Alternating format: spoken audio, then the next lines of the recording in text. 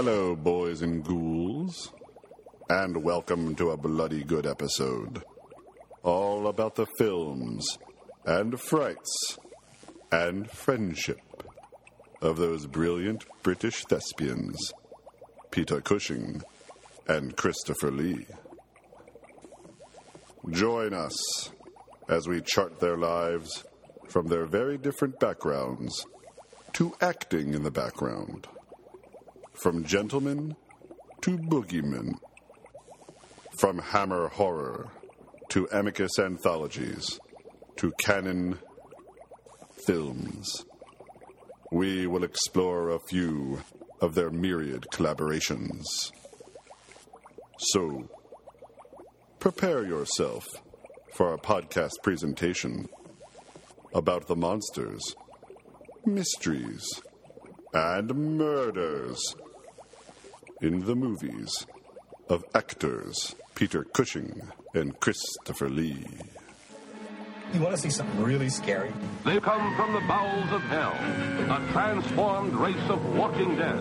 Zombies, exploding heads. Psychos, fanatics, murderers, nutcases. Now, do we all agree that what we are dealing with is vampires? I know that one of you is a werewolf. Ain't nothing but dead folk. I want to kill The undead surround me. You ever talk to a corpse? Satan is our pal. It's boring. Throw the third switch! Look! The third switch! Give my creation life!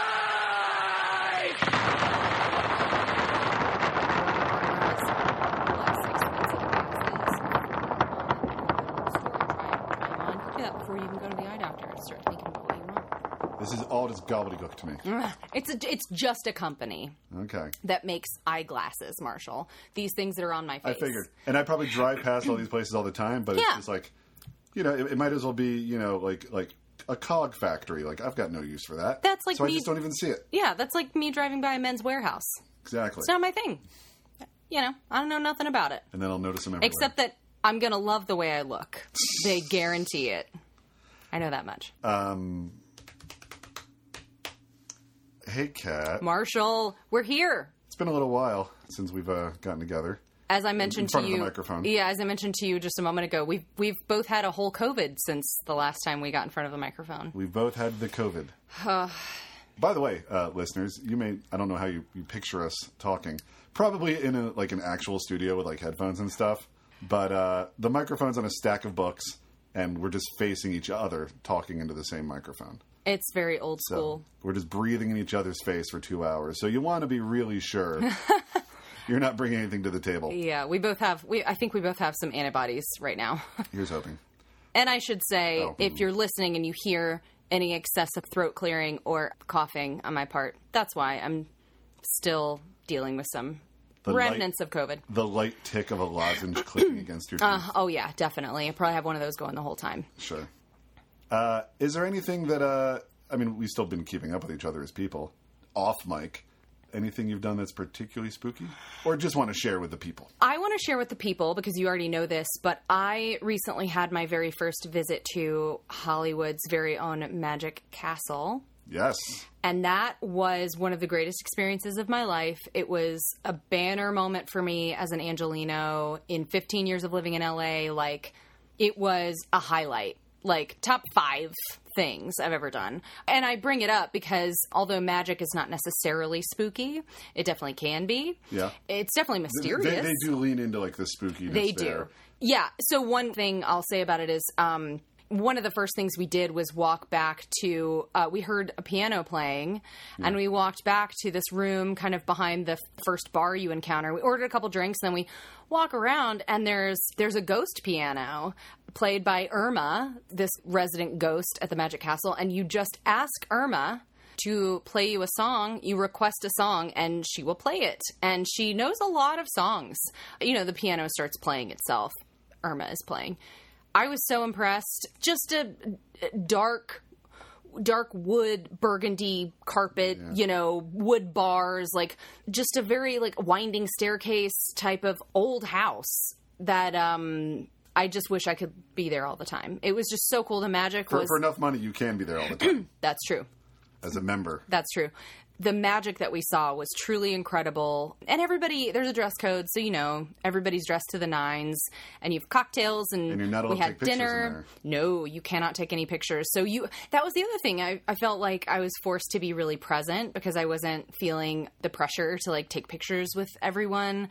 And so it just felt like a night of just being present and enjoying some like pretty stunning magic and ambiance and having some good food and hanging out with friends. So 2 thumbs up. It was absolutely incredible.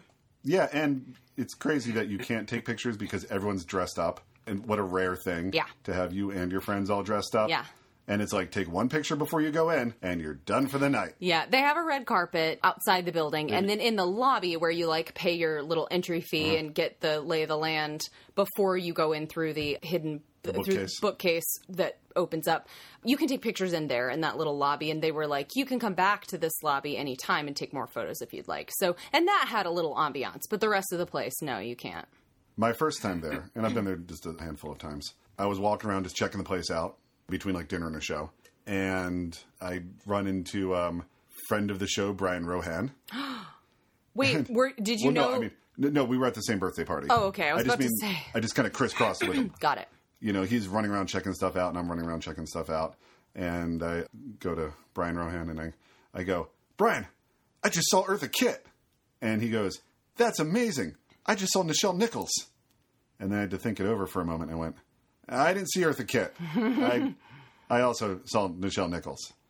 And I've just been thinking about that lately because we just recently lost Nichelle Nichols. Yeah. And then one of our magicians was Jason Alexander. What? Yeah, who was sort of trying his hand at magic, but it was mostly like math-based. So he was up there with like a whiteboard. I really want to go back. I thought about my birthday's coming up, and I thought about doing the Houdini seance experience, but it's very, very expensive. I think it would be worth it, but you have to either have an in or pay. You can pay like a one-night membership fee, which is hundreds of dollars, and then you all have to pay hundreds of dollars for the dinner, plus to just each person's individual entrance fee. So that'll be maybe my 40th birthday. I don't know. And parking. Yeah, it really adds up. It's definitely... They get you as soon as you show up. It's a night on the town, but I think that's part of what I loved about it, was that it felt like a classic old Hollywood night on the town. You dress up, sure, and dinner, you're right there show. in Hollywood. Yeah. You're like behind the Hollywood and Highland structure.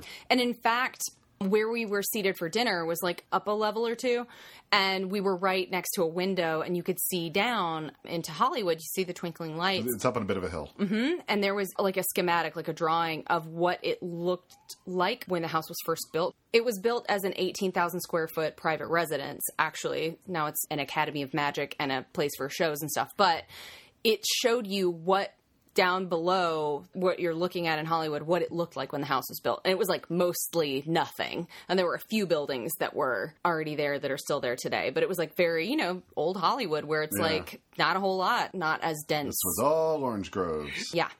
And speaking of which, I was wondering how I would segue.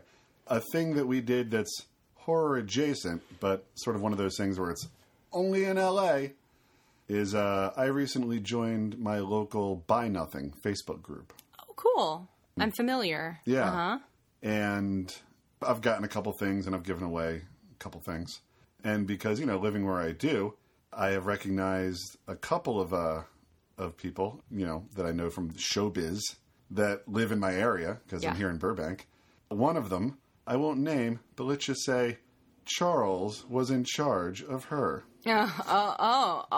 Okay. Yeah. But then there was the day that I contacted you and said, hey, Kat, would you like oranges from Rebecca McKendry's tree? And for those who don't know, I've been thinking about this. How would you describe horror presence, Rebecca McKendry? She's a filmmaker and a film professor focusing on horror. So she teaches class, but... How did you first get introduced to her?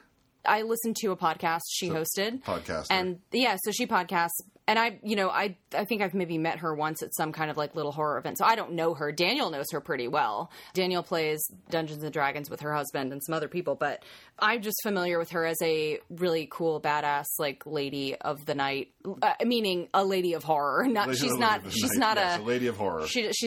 A lady of horror. And she teaches and she makes she makes movies. She makes shorts. She just made a feature that's about to hit Shudder, I think, soon. So I think so. Yeah. And she's like pretty firmly planted in horror.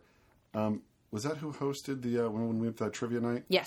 She was like very pregnant, about to have her first baby, and the one time we went to horror movie trivia, and it was a packed house, and we just sort of eked our way in there. I think that might have actually been where I first saw her or heard about her. And I think we ran into her in like a convention. Oh yeah, we did go say hi. Because she gave me a patch. I was looking at it and I was like, "Where's the price?" And she's like, "Take it." She was at a merch table, for the podcast at the time. Yeah. So speaking of free things from her, I recognized her name in my Buy Nothing, and it's like, oranges from my tree sitting out on the curb. Yeah. And I'm like, okay, I can make it over there. Yeah. And I asked you, I was like, do you want oranges from Rebecca McKendry? Filmmaker, professor, horror... Aficionado? Yeah. Yeah. And you wanted it enough so you could have oranges from the yard. Yeah. Of the Rebecca McKendry. That, like, we had to try 3 times for a successful handoff. Did we? Oh, yeah. I left it outside my door because you were blocked from my home. Oh, yeah. And then you're like, I missed it. Yeah. Yeah, I think we were just not going to stop. Yeah. And then I, like, had to take it and just, like, leave it on your porch. Yeah. It all worked out. I think we made old fashions. With oranges. Yeah. From the tree. Yeah. Of horror aficionado, Rebecca McKendry. Yeah. Spooky fruit.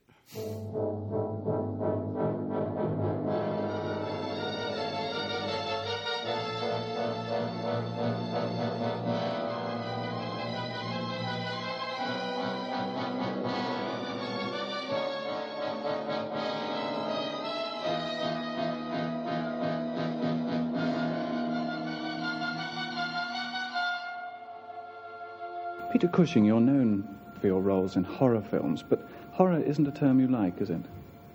It isn't that I object to it. I just feel it's the wrong adjective as applied to the films I do. Because horror to me is, say, a film like The Godfather, or anything to do with war, which is real and can happen, unfortunately. No doubt it will happen again sometime. But the films that dear Christopher Lee and I do are really fantasy, and I think fantasy is a better adjective. I don't object to the term horror, just the wrong adjective, I think. Fantasy films. How did you start out in the acting profession? How long have we got?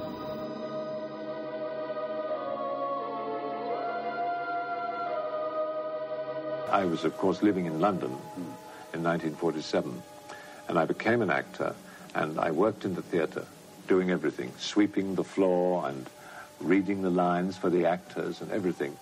And painting the scenery, and all that. I learned the hard way, and it took me 10 years to learn how to act, at least. And you're still learning. One is always still learning.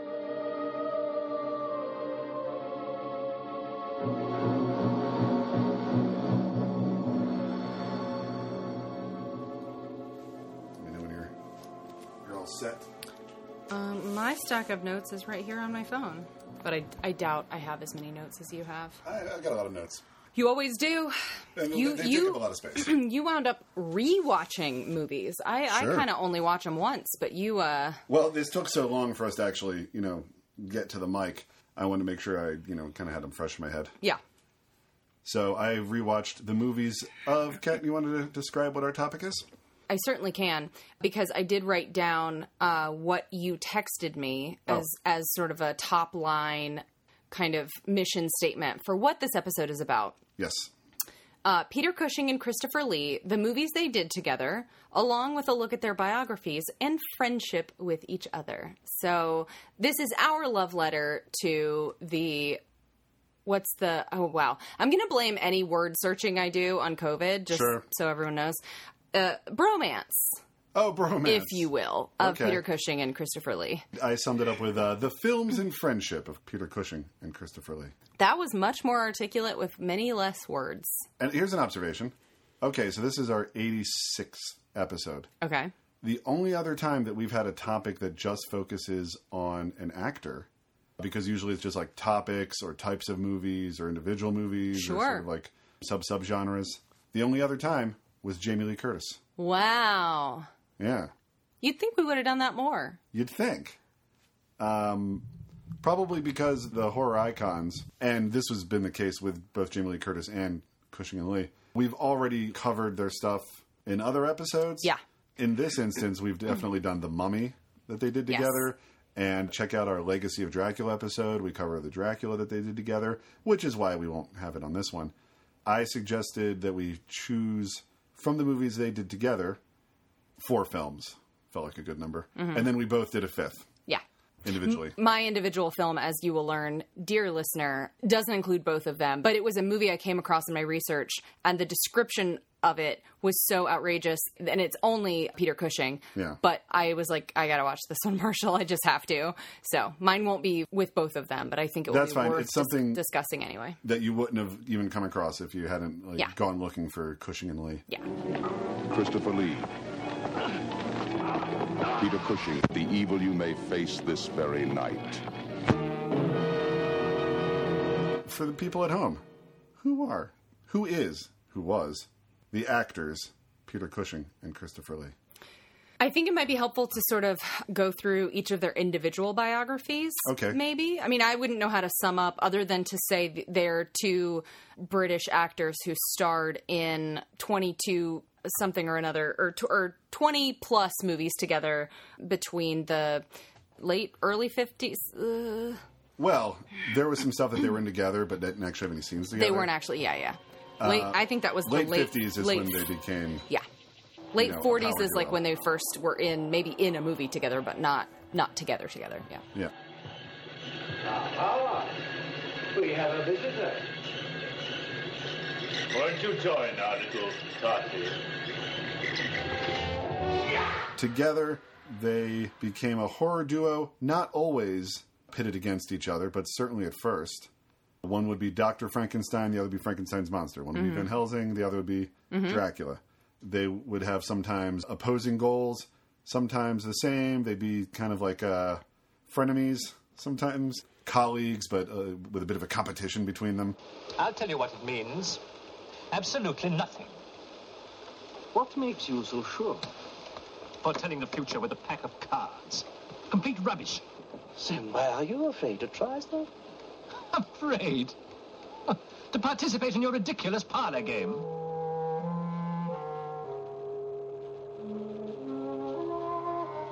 Very well. Very well. Shuffle your cards. Foretell my destiny.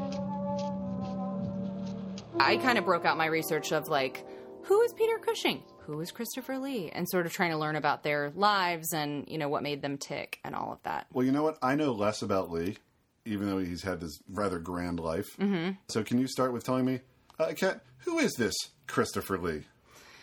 Oh, Christopher Lee. We've had more steaks in his chest than you and I have had hot dinners. And I wouldn't be surprised if he stuck his fangs in my neck after that introduction. The Prince of Darkness, Christopher Lee. Okay, so Christopher Lee, and I'm realizing this is so funny. Of all the things I wrote down about both of them, I didn't write down birthdays. I wasn't born. Well, their birthdays are 1 day apart. 1 day apart. But the year I can't. And they weren't born the same year, were they? No. Yeah. Peter Cushing is the older one. Peter Cushing was born in 1913, and Lee was born 1 day later in 1922, but the birthday 1 day later. Yeah. So Christopher Lee, prior to his acting career, he served in the Royal Air Force as an intelligence officer, famously. Yeah. He also sang, which comes up later in his life as well. Sang opera. He has a lovely voice, yes. His mother was a countess. An Italian countess, was it? I think that's right. I really like this detail. When he was 6, his parents divorced. I don't like that his parents divorced. Sure. His mother married Harcourt Georges St. Croix Rose, a banker who was the uncle of Ian Fleming, who created the James Bond character. Yeah. Author of the novels. So that means that Ian Fleming was Christopher Lee's step-cousin, which is just kind of fun. Yeah. He did a little acting in school, but not a ton. I would imagine the normal amount that anyone does in a school play, things like that. I wonder if he was one of those guys who was tall his whole age. I was always a little taller than the other kids. Yeah. I wasn't one of those guys who was short, spurt. Yeah.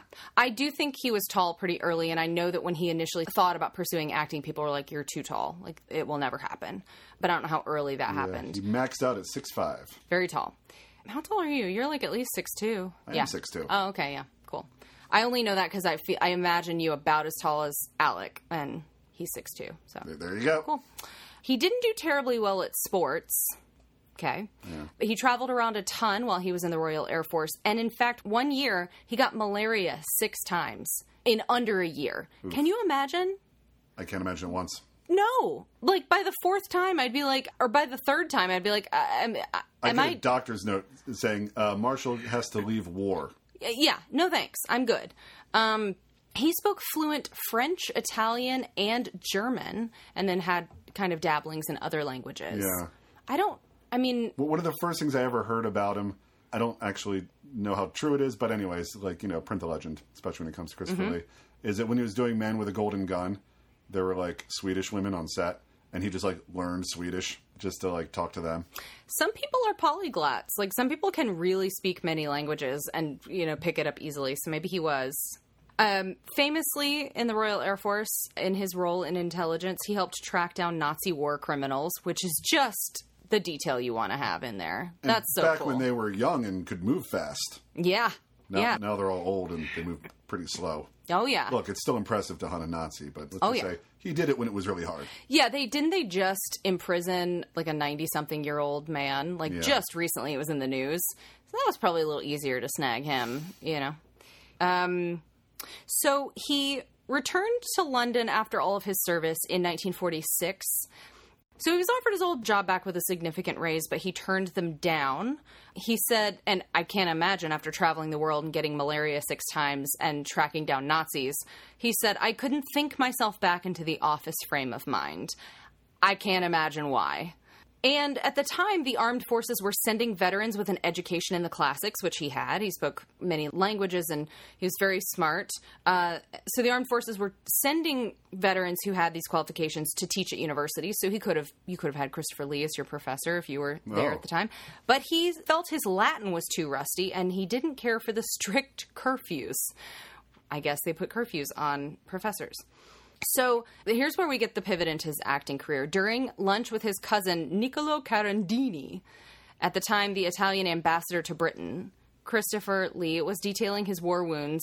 They were having a whole conversation, and his cousin said, "Why don't you become an actor, Christopher?" Christopher, you're so dramatic. Right? But he was, like I mentioned before, he was told he was too tall. But I don't know what spurred his passion beyond just someone giving him the idea. And he was like, I guess I will do that. So I don't know how acting was seen as a profession among the upper classes. Right. But in an interview that I heard of his, he talks about having to go to his mother to, like, kind of break the news to her, kind of get permission, sort of, to be like, I think I'm going to be an actor. Yeah. And she's like, really? I mean, I think she supported him, but it was like, acting? Really? Yeah. But then I heard, like, he was like a polyglot Nazi hunter before that. And it's like, okay, so then the Nazi hunter has to go ask his mom for permission? Right. Yeah, I get, We've all got moms. Well, and, like, I mean, if you think about how, like, less than 100 years before that, actors were considered, like, that was the same type of profession as, like, a sex worker, like a prostitute. Like, it was a low profession. Totally. So, like, I can't imagine the stigma takes a while to sort of come off. And she's a countess. That's right.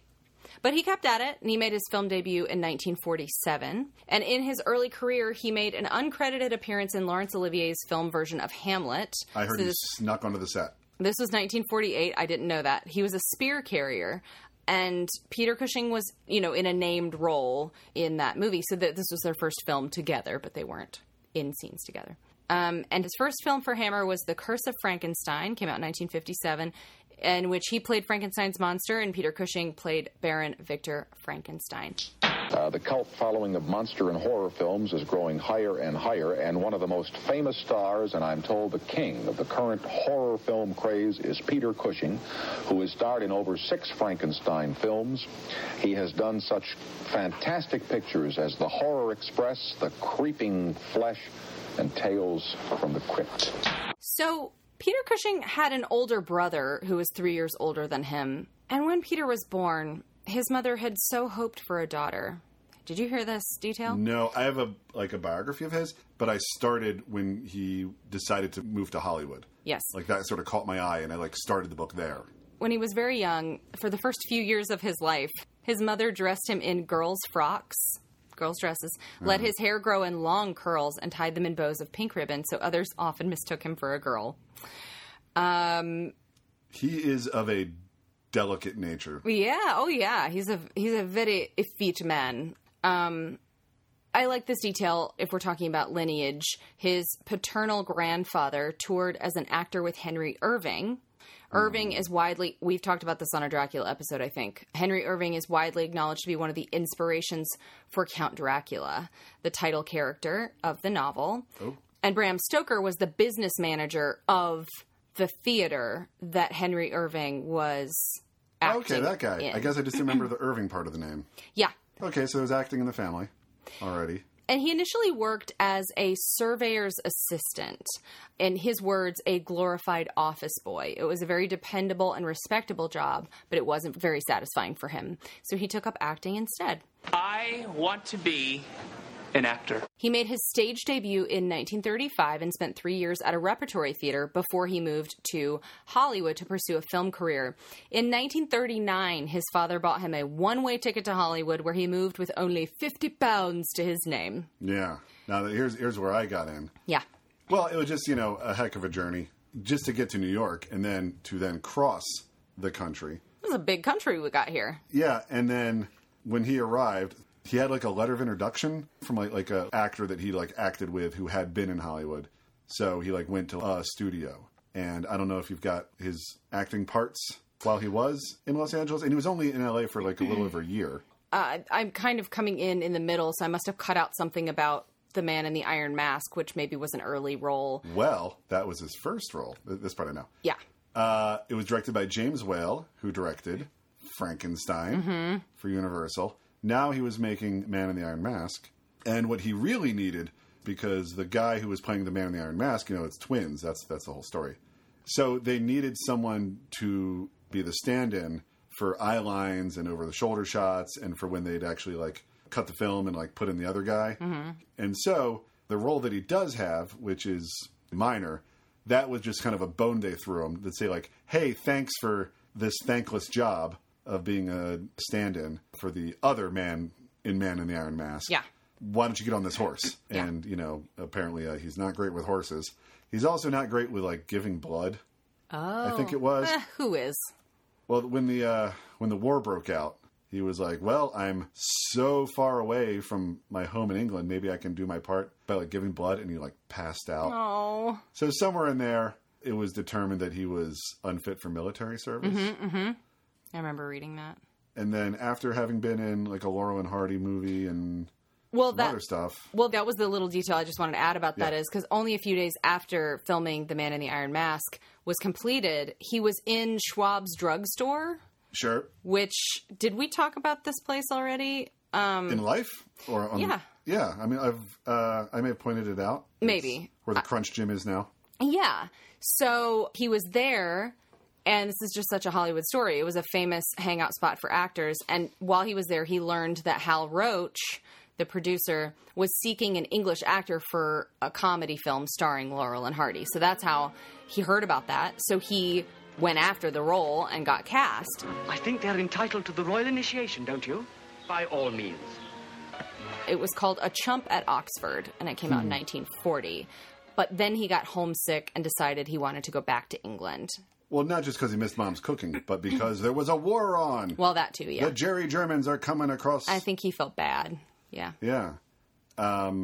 If you thought getting to LA was hard. Oh, yeah. You had to first make it back to New York. Mm-hmm. And then, make enough money to make it up to Canada, because Canada joined World War II long before America did. And then, sign on as a merchant marine so he could then, make it across. This man of delicate constitution did not fare well, but he made it. He made it. Yeah, he was made it back to his shores. Like you said, he was in New York for a little while, and he did some voiceover work for radio, for commercials, and worked in a summer stock theater company to get the money together. I didn't realize he went up to Canada. That's wild. Yeah, the money he made was to finance making that last leg of the trip across into Canada. Tried parking cars, wasn't great at it. Oh, Turns God. out there was enough acting work to float him Yeah, for a bit. weirdly. Yeah, he was like a working actor. And when he got back to England, that's how we supported the war effort. Is by like an acting troupe that would go around and entertain the service. Through art, I shall serve my country. Yeah, he performed for the troops, which is very charming to me. And that's how he met Helen. Helen, His wife, the love of his life, his reason for being. When I was reading his autobiography, I like went to the index and I was like, okay, where does he play Frankenstein? And there's like 2 pages on Frankenstein. I'm like, oh, that's not a lot. What about Van Helsing? And there's like half a page on his Dracula movies. His life story is leading up to meeting Helen, and the rest of the story is life with Helen until she passed away. What about life with Helen? Just like their favorite things to do and favorite meals and taking walks and how much she supported him when he was a struggling actor, and she had to like sell off some old like family heirlooms. I think she got sick and had to have a hysterectomy, and how she contracted emphysema. In the early 70s, passed away, and the book pretty much ends there with him. Yeah, it was written in 1987, but it was him being like, "We will meet again someday, my love." Oh, yeah. Well, a quote from him, if I may. Yeah. He said, "She was my whole life, and without her there is no meaning. I am simply killing time, so to speak, until that wonderful day when we are together again." And he just really lived for her.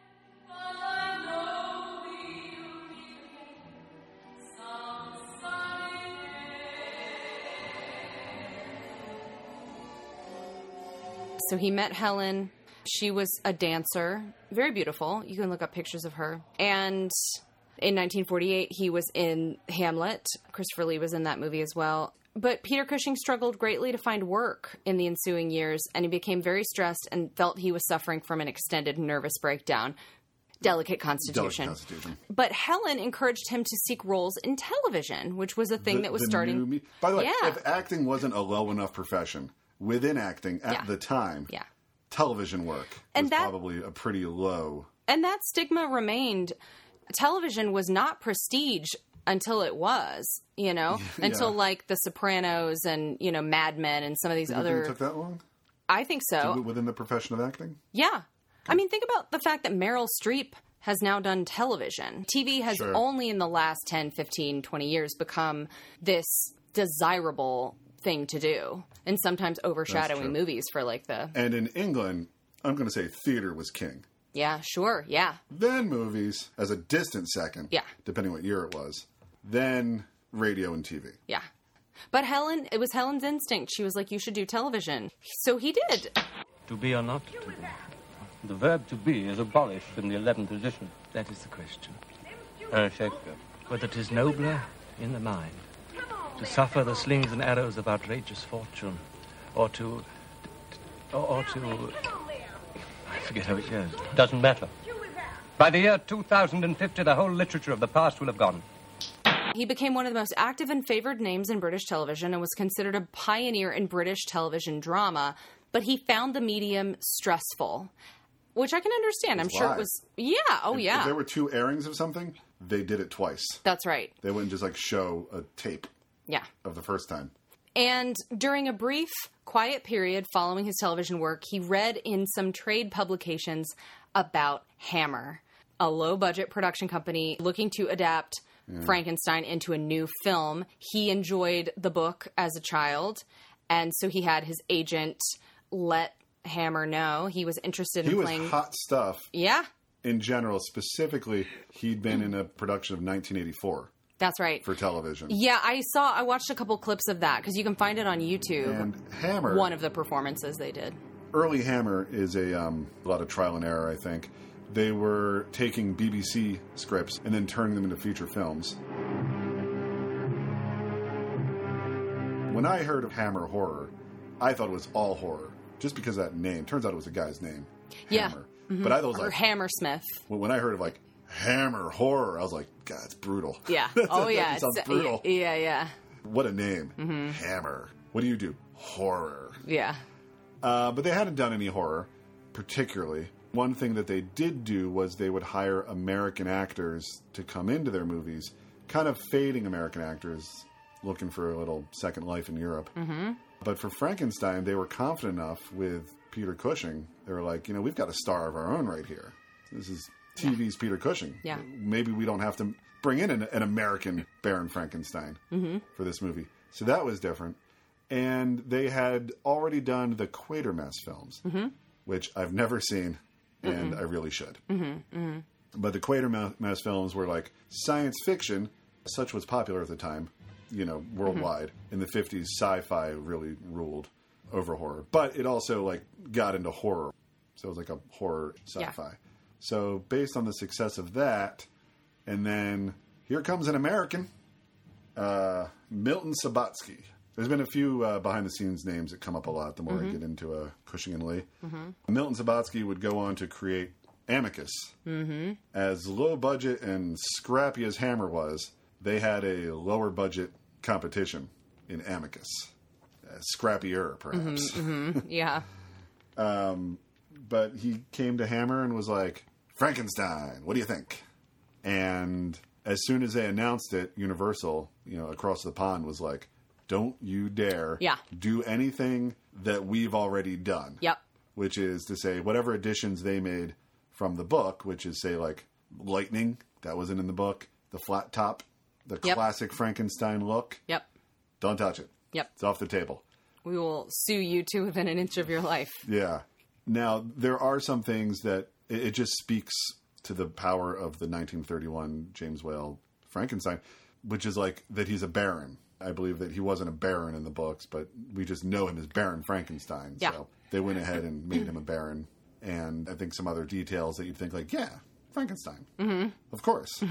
But it's like, no, that was actually like a universal invention. More than 100 years ago, in a mountain village in Switzerland, lived a man whose strange experiments with the dead have since become a legend. A legend that is still told with horror the world over. So this is where Cushing met Lee.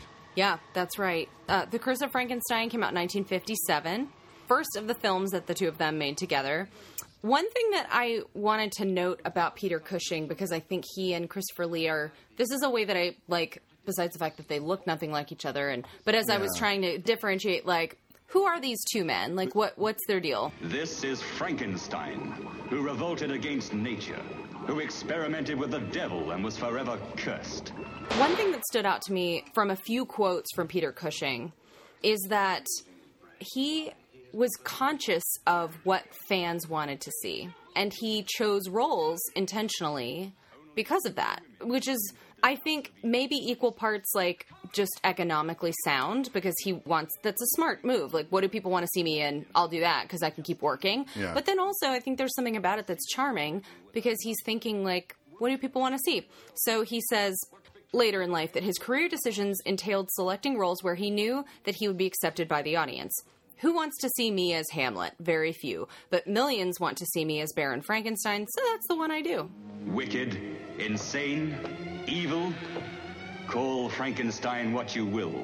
A demon had made a man-made monster, and now the monster was the master. Christopher Lee, on the other hand, this is a quote I found from him that I thought was a nice kind of foil for that quote from Peter Cushing. Kind of shows how they're different people. Yeah. So he says, I always ask myself, well, what else could I do?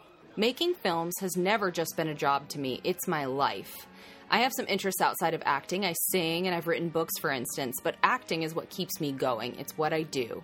It gives life purpose. I'm realistic. He must have been pretty old. I'm realistic about the amount of work I can get at my age, but I take what I can, even voiceovers and narration. He just loved performing and working. I mean, it explains why I took a few notes about how when he was like in his 90s, when he was like 91, he had a top song on the Billboard charts that was like a Christmas song. A heavy metal Christmas song. And he also voiced, he became he's in the Guinness Book of World Records for the oldest person to voice in a video game. So, I mean, he just worked and worked and worked, and he loved it. And I think, I don't want to go so far. I think it's overly simplified to say that acting was the love of Christopher Lee's life. I don't know that he would say that. May he rest in peace. But it does seem like he had a real passion for the work. And I know Peter Cushing was passionate about the work. But Peter Cushing's love was Helen. Yeah. Obviously. Yes. There is a town upstate, 2 days' journey to the north in the Hudson Highlands. It is a place called Sleepy Hollow. Have you heard of it? I have not. I should say, I didn't know anything of either of these men by name, and my first, understanding of Christopher Lee as a person and an actor was you talking to me about him in Sleepy Hollow, 1999 Sleepy Hollow, where you were like... He was the judge. Love seeing him, but then you mentioned that your first thought was... Did they make him the judge because he's not really ambulatory and couldn't, stand up and whatever, and so they needed him to sit? And the answer was no. That was just the role. Yeah. And I was like, why is Marshall so obsessed with this, older actor? And now I know, why it was notable that he was in that movie, and I think about it every time I watch that movie. But, yeah, I didn't know, just to your point about... He wasn't a judge because he was infirm. He was just a judge. Correct. He made him a judge. Yeah. And he's very authoritative with his big voice. Yes. Ichabod Crane. And of course, like every other red-blooded person in the world, I had seen the Lord of the Rings movies, but he was the character to me. I didn't know who he was. You are aware that I am not really a wizard. I had not much, apart from us watching The Mummy, and I had an understanding of who the two were, sort of. But I really didn't before this, and now I really do. Now I really know, a lot about them, which is really fun, because I like them a lot. Both Cushing and Lee had been in my life for a long time, in just various things I'd catch on TV or the movies. But I never really thought about them as Cushing and Lee until I went to work for the second video store that I worked for, which was better than the first, which is nice. And it was Movies Unlimited, which is now a sponsor of Joe Dante's The Movies That Made Me podcast. Because was it like a regional chain? There was only 3 stores, but there was a mail order leg of the business. And as the internet put video stores out of business, it also increased the mail order side. So now the mail order part's huge and the stores are gone. So as I understand it, some of my old coworkers went to go work for the mail order. Cool. So, well, now it's just an internet business. It's not like mail order in the traditional sense as it used to be. Anyways, it was one of those stores that really, it had the goods. Yeah. And there were no teenagers working there. In my 20s, I was, the youngest guy there, This was a serious video store. Serious video store. They knew their stuff. And they had sections dedicated to, Andy Hardy movies, or their foreign section would be divided by country. Was this the kind of video store or bookstore, I'll see this there too, where it's there's a little display that's recommended by the staff? Oh, sure, yeah. I was given 10 little slips with my name on it. Cute! To put on the staff picks shelf. Fun. But I was like, okay, where's Star Wars? It's well, Star Wars, because Peter Cushing was in Star Wars. You have to go, as isn't it in sci-fi? They're like, no, it's over in the Cushing Lee section. Oh. I was like, oh, yeah, because of that guy. Yeah, it's Cushing. No, Aldron, it's peaceful. We have no weapons. You would prefer another target, a military target, then name name it now, before I go home. So I'd remember that Peter Cushing was in Star Wars. Right. And therefore, it's not over with the other Star Wars movies, because he's only in the first one. It's over with all of these horror movies on this one shelf. And if somebody asked for Star Wars, we would be like, we would just get it for them. Yeah. We wouldn't be like, I believe that's in the Cushing and Lee section. Did you try over there? No? Okay, well, maybe that's why you didn't find it. So that was my introduction to them as a duo, and that they had something special that they would be, in this section where certain directors got their own shelf. Right. We're now returned to the late night movie, The Curse of Frankenstein. They still do these late night movie things, right? All right, we're going to talk about The Curse of Frankenstein. It was in color. And there had been horror in color before, so it wasn't the first color horror movie. But it was the first color Hammer movie, and it was the first color Frankenstein movie. And that's pretty important. Yeah, I agree. Especially as they leaned into some of the gore. Oh, yeah. Which, there was just eyeballs. Yeah. And surgery was how they, by and large, brought out the gore. There wasn't machete-wielding maniacs. That would come years later, but if a surgeon had something on the table, be it living or dead, there could be all kinds of gore. Yeah, given that in color. Given that Peter Cushing often plays smart, scientists or doctors. Like, there's an awful lot of, like, either analyzing an eyeball or fluid or part of a brain, or he's doing some kind of surgery. Like, you see him do that a lot. Yeah, He's very good at it. He's very good at, like, holding an instrument. Yeah, and if he has a reputation as an actor, it's being, boy, he loved his props. Props Peter. Oh, yeah. Props Peter, yes. What a detail. I came across that as well, that Christopher Lee was impressed by how well Peter Cushing could manipulate, like, a newspaper and a hat and, like, do all kinds of business with his props during a scene, and so he nicknamed him Props Peter. Oh, I didn't know it came from Lee. That's great. Perhaps you had better start from the beginning. Where did it all begin? I suppose it was when I was a boy at school. I always had a brilliant intellect. We should say that the movie begins with him, like, in jail, telling his tale to, like, a clergyman. Mm-hmm. And so then we get this flashback with his storytelling where he's the young boy and his parents are dead, right? His dad died years ago. Yeah. He became the Baron. Yeah. Now his mom's dead, and he's just the Baron now, and he can do whatever he wants. No one's watching over him. What he wants to do is learn, so he brings in his own private tutor, and named Peter. Oh, no, Paul. Paul. There's a lot of Pauls in Hammer Horror. I looked it up. There was an article, and they're like, so many Pauls. But yeah, so Paul comes on board, and then they just go forward many years, and the tutor is now sort of his lab partner as they try to revive a dog that was dead. What a scene. Paul, it's alive.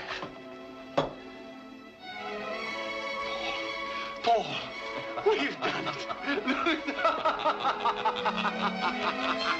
Paul, we've done it. They have, like, a puppy dog, and they bring it back to life.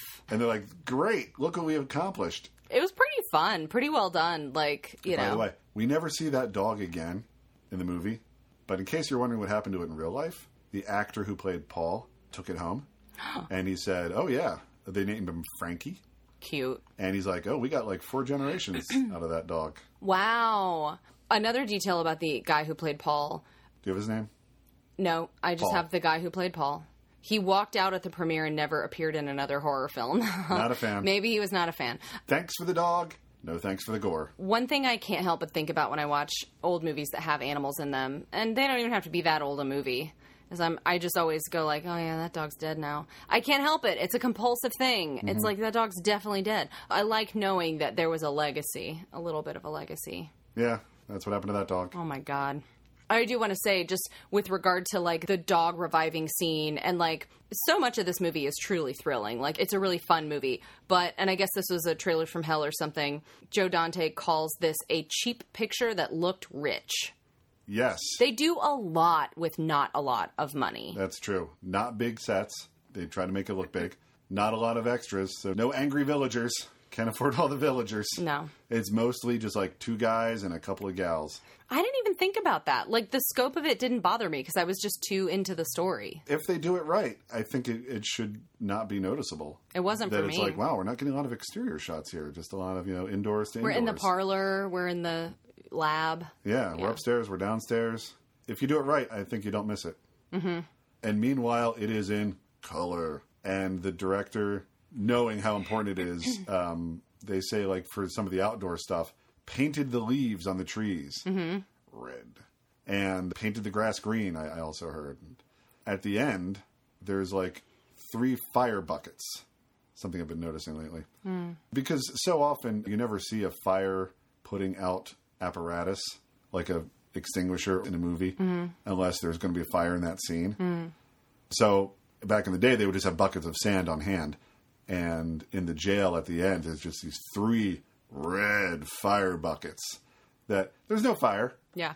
It's just something red he could put in the scene to just be like, remember blood? There's no blood in this scene, but there's some red for you, just to remind you of blood. Yeah.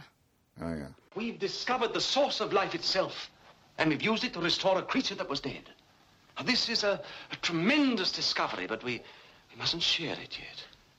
We must move on to the next stage. So here's a guy who is obsessed, addicted to the creation of life. And nothing will get in his way. And he does succeed in creating man. And I think this is a good time to mention that Peter Cushing, I mean, obviously he did a bunch of horror movies. Like, he's not too good for it. But he always loved a good script and a movie that was as elevated as it could be. Like, he loved a good script. And I thought about that. I had kind of read about him saying that. And there's a scene in the movie, or there are some conversations that are more philosophical in nature, like between... Sure. A lot of the movie is two guys talking. Yeah. And it's like discussing, which obviously the novel Frankenstein and the original film, like there is discussion. It is this like idea of when man tries to play God and all of these themes. But yeah, I feel like there's a little more of that in this. And when in these movies that we've watched with these two actors, when Peter Cushing gets to like... when he has a good speech, when he gets to kind of wax poetic about something important, he really shines. Because Paul starts pulling back on reviving life is one thing, but creating it from scratch is... it's a bridge too far. Yeah, considering that they have to do it with the corpses. And where does one get a brain? Yeah. I really am most honored to have you here, sir. I am most grateful to you, my boy. You know, I'm alone in the world. And to be guest in someone's home, especially such a charming home like this with such a wonderful atmosphere, is very precious to me. You are too kind, sir. How'd you like that scene / stunt? Awesome. When they secure their brain. So cool. I mean, there's a lot in this movie that is, like, pretty effective still. Like, I really enjoyed it. I would like to show you a painting just before you retire. It's this one at the top of the staircase here.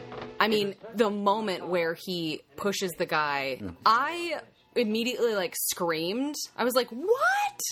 Ah! And Alec came in the room and he's like, what? And I was like, you gotta see this. I, like, rewound it and showed it to him and he was like, whoa. And I was like, go away. They didn't just throw a dummy off the balcony. No. It was a stuntman who mostly hit the trampoline that he was supposed to. They painted a trampoline, the floor. And he mostly got it.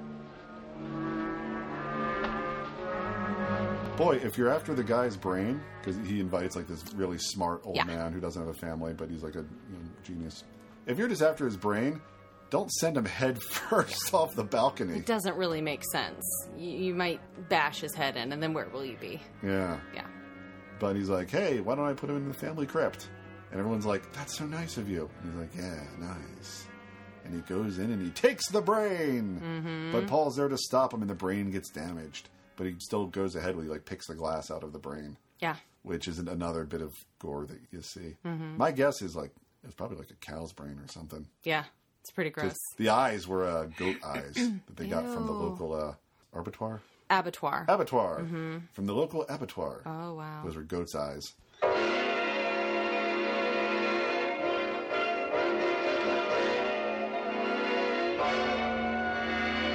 So, all this leads to the monster, the creature. The moment. Which is Christopher Lee. It's pretty upsetting. They really wait a long time, and then when you finally get that reveal, it's like, oh my God, you know? It looks very different from the James Whale Frankenstein. Yeah, and they didn't have a lot of, like, appliances to do it with, so it was just, like, cotton and, like, whatever was in the box. Mm-hmm. And he looks like a wreck. He Yeah. looks like a ghoulish wreck. And when Frankenstein's monster takes the bandages off of himself, it's just like, ugh. Yeah. Like, that's the way they went. Yep. And no, it does not look like Karloff. And no, it does not look like the guy from Rocky Horror. Rocky? Mm-hmm. Yeah. No, he's just like, you are clearly a real patch job. Yeah. Here, you are a tire with too many patches on it. Mm-hmm. Creature. Is this your creature of superior intellect? Your perfect physical being, this animal? Ask it a question of advanced physics. It's got a brain with a lifetime of knowledge behind it. It should find it simple. So the story goes, there's like two stories. One, that Christopher Lee came into Cushing's dressing room and was like, I don't have any lines in this movie. And Cushing was like, you're lucky. I've read the script. Yeah. And what's also oft told is that Christopher Lee would like eat lunch with everybody in the makeup. But then it was only later when he was out of makeup that Peter Cushing saw him and screamed. Oh, yeah. I love that anecdote. I don't know if either are true. Again, print the legend. Yeah. But that's the kind of humor that they had and found with each other. Whoa, dragon! What they found that they had in common was, of all things, Looney Tunes. That was simple. Warner Brothers cartoons. I didn't run across that before now, but you sent me a video earlier today that makes more sense now. Yeah. I don't know which one. I guess both of them. They're both professional actors, and their instrument is their voice. So they just would crack each other up. Grown men, by the way. Did we just become best friends? Yep! We were never a fly on the wall for just what these two goofballs got up to between takes, but one thing that is well known is their mutual love of the Warner Brothers Looney Tune cartoons. Dragons is so stupid.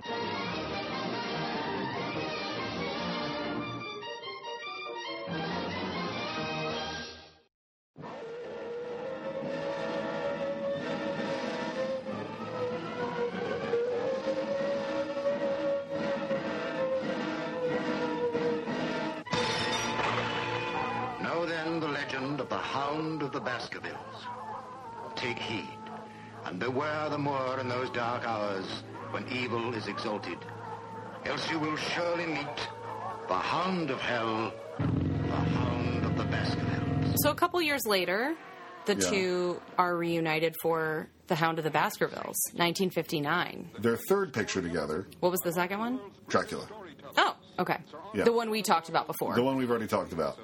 Of all of their movies together, I guess I really wanted us to do this one because it's horror adjacent, definitely. Oh, yeah. And because it's the two of them and because it's coming from Hammer, they really pushed as much horror as they could. But it's not... It's a mystery, definitely. But I still wanted us to watch it because it's them reasonably working together. Neither of them is the monster. Neither of them is hiding in the shadows or hiding behind makeup. It's also iconic because Peter Cushing plays Sherlock Holmes, and like he had a lot of attention over the years for his portrayal of that role. Like, you know, he was considered to be a very, very good Sherlock Holmes. Yes. Which he was. Some revolting sacrificial rite has been performed. What depths a human being can sink to. What human being could have done this? That is precisely what I intend to find out. Cushing was a Holmes fan and would even add things that, like, for example, there's a bit, the guy who loves props found props. Go figure. But it's a fact that Sherlock Holmes would use this, like, knife to keep his correspondence in place, like on the mantle, just by sort of stabbing it into place. And so Cushing was like, why don't I do that? This was back before Sherlock Holmes was just free to use. So a guy, again, an American, who wanted to be a producer, figured the best way to do that would be to buy some intellectual property. So he bought just The Hound of the Baskervilles from the Conan Doyle estate and went to Hammer with it. And they were like, yeah, you know, it's British, yeah, check. We got Cushing and Lee, check. And there's definitely a horror element in Hound of the Baskervilles, more than any other Sherlock Holmes, to be sure. Yeah.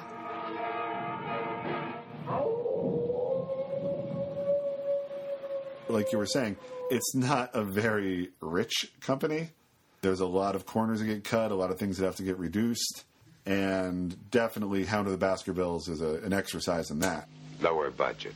You may notice a lot of Sherlock Holmes will have, like, exteriors of Victorian England in the fog and the clip-clop horses going by, and there's just none of that. There's not even, like, that shot where it's just, like, London, you know, smokestacks. It just starts, it starts reusing some of the Dracula sets and even some of the Dracula music as we learn about Hugo Baskerville, the real bastard of a guy who hunted a woman down through the moors and was set upon by a hound of hell. And now all of his descendants are cursed for the misdeeds of this guy. May the hounds of hell take me if I can't hunt her down. I should name drop, so you mentioned the music. James Bernard is the composer they used in a lot of Hammer films. I don't know if he did necessarily Hound of the Baskervilles, but... and he did Dracula, but it wasn't his idea to reuse his own music. He wants to make that very clear. But I love the scoring in these movies.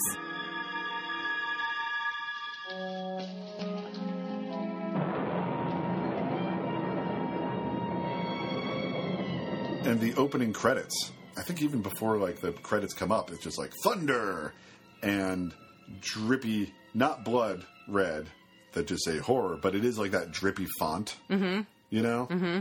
It's Hound of the Baskervilles. And the poster for it, when they promoted the film, it was like just this devil dog. And then down in the corner was like Peter Cushing, Sherlock Holmes. But in the middle, it's just like, Hellhound, come and see, come and see. But on our way to the Hellhound, they had to cut corners. So there was a bit in the book, like a carriage chase through the streets of London. And they said, how about Christopher Lee stands perfectly still and we put a tarantula on him? Mm-hmm. And so, like, that is sort of what's subbed in for the... it packs a punch. For the carriage chase. Yeah. And it's in those scenes where we've got Cushing and Lee together again. So Cushing is Sherlock Holmes. Mm-hmm. Lee isn't Watson, although that would have been interesting. But to have a Watson that's taller than Holmes... Yeah. Wouldn't have really worked. Yeah. Sir Henry, I am not a man to overestimate danger, but I must insist upon one thing. Under no circumstances are you to venture out onto the moor alone at night. Oh, very well. If things have gone as far as this, I'll do as you say for the moment. But I'm not yet convinced that I need the services of a detective at all. Sir Henry, keep perfectly still if you value your life. So he's the Baskerville that they have to protect, the latest and the last in the line of the Baskervilles, who has a heart condition. And if something scares him too much, he could just die. And who knows what happens to the Baskerville fortune after that. So at one point, at an early point, it's like, don't move a muscle. And like a tarantula like crawls up his arm until Sherlock Holmes can like, knock it off. One little piece of athleticism for Peter Cushing to display. Yeah. Knocking that tarantula off. Move your head carefully. I can't. You must. Then it's off to the moors, off to the foggy moors. And there's also like the ruins of not a chapel, but like some kind of it looks like sacrifices used to be done there. Yeah, it's probably some kind of a chapel. That glows green for no real reason. Because, this is also the first color Sherlock Holmes film. How did you find the movie? I really enjoyed it. Okay. I mean, I didn't really know what to expect. I'm sure that I read that story because as the story unfolded, I was like, this is feeling kind of familiar. But the costumes, the other characters, the misdirects, just the journey of the Sherlock Holmes mystery was just delightful. But how can you be so certain that somebody took one of the bishop's spiders and deliberately placed it in Sir Henry's room? That it wasn't in the luggage he brought from South Africa? Elementary, my dear Watson. There are no tarantulas in South Africa.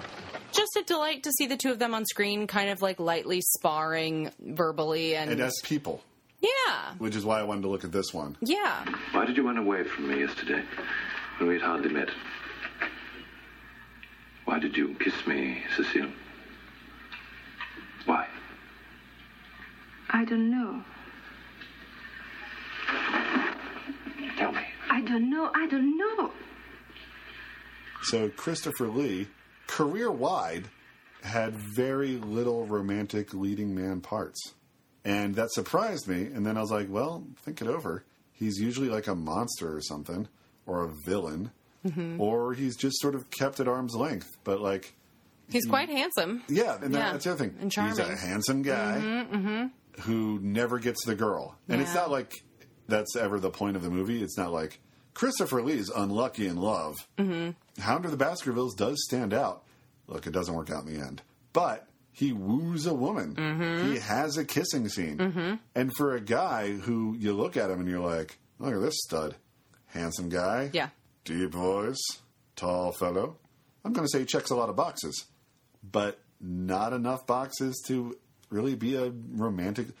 Maybe once you're a Frankenstein's monster, there's just no coming back completely from that.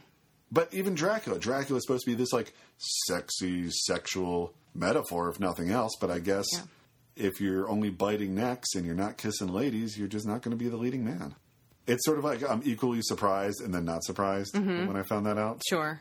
But in this one, he got to kiss a girl on screen. Yep.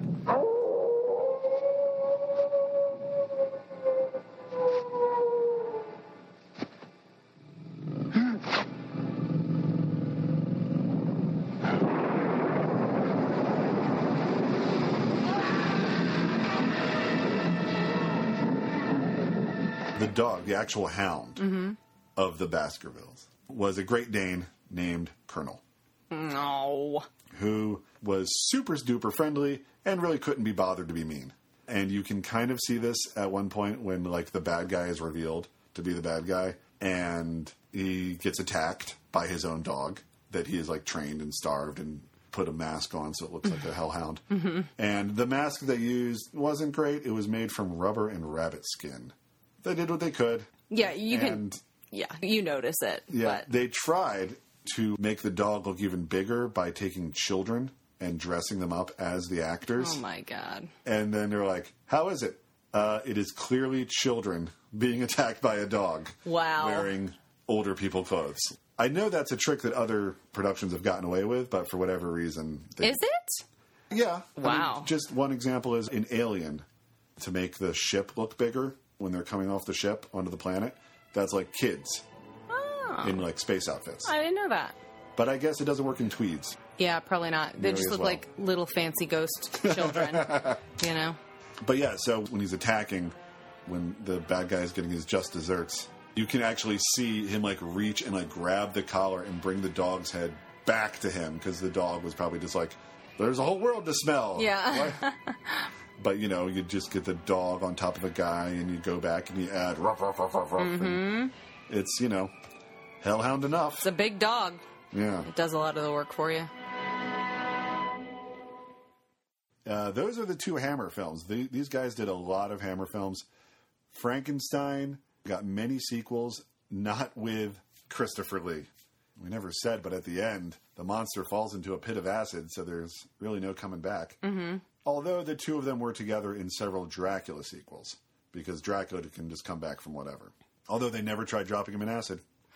Which is interesting because it's Frankenstein's monster that really drove the Universal sequels, but it's Baron Frankenstein, Dr. Frankenstein, that drives the Hammer sequels. He's always popping back up, going like, all right, I kind of botched it up last time, but this time it's going to be different. It's never works. But he's that like addiction to getting this right never abates. He's just always at it. And if like it goes wrong, he's like, well, next time. It's like, what about all the people that died? They just died in the name of furthering this cause. Yep. Science. For 2 million years in these subterranean caves, a creature of superhuman evil was entombed in a wall of ice, waiting to be free, waiting to live again. Are you telling me that an ape that lived 2 million years ago got onto that crate, killed the baggage man and put him in there? Yes, I am. It's alive. It must be. Travel with us, if you dare, on the Horror Express. Horror Express. Okay, so now we're going forward many years. They've done movies for Amicus. They've done movies for Hammer. They've appeared in like a Sammy Davis Jr. movie together in just like one quick scene, but it's still counted among like the 20-some movies that they've done together. They've also made The Mummy, on and on and on. At this point, Cushing is 58 to Lee's 49. Okay. So Cushing's always looked kind of old. He's a thin fellow.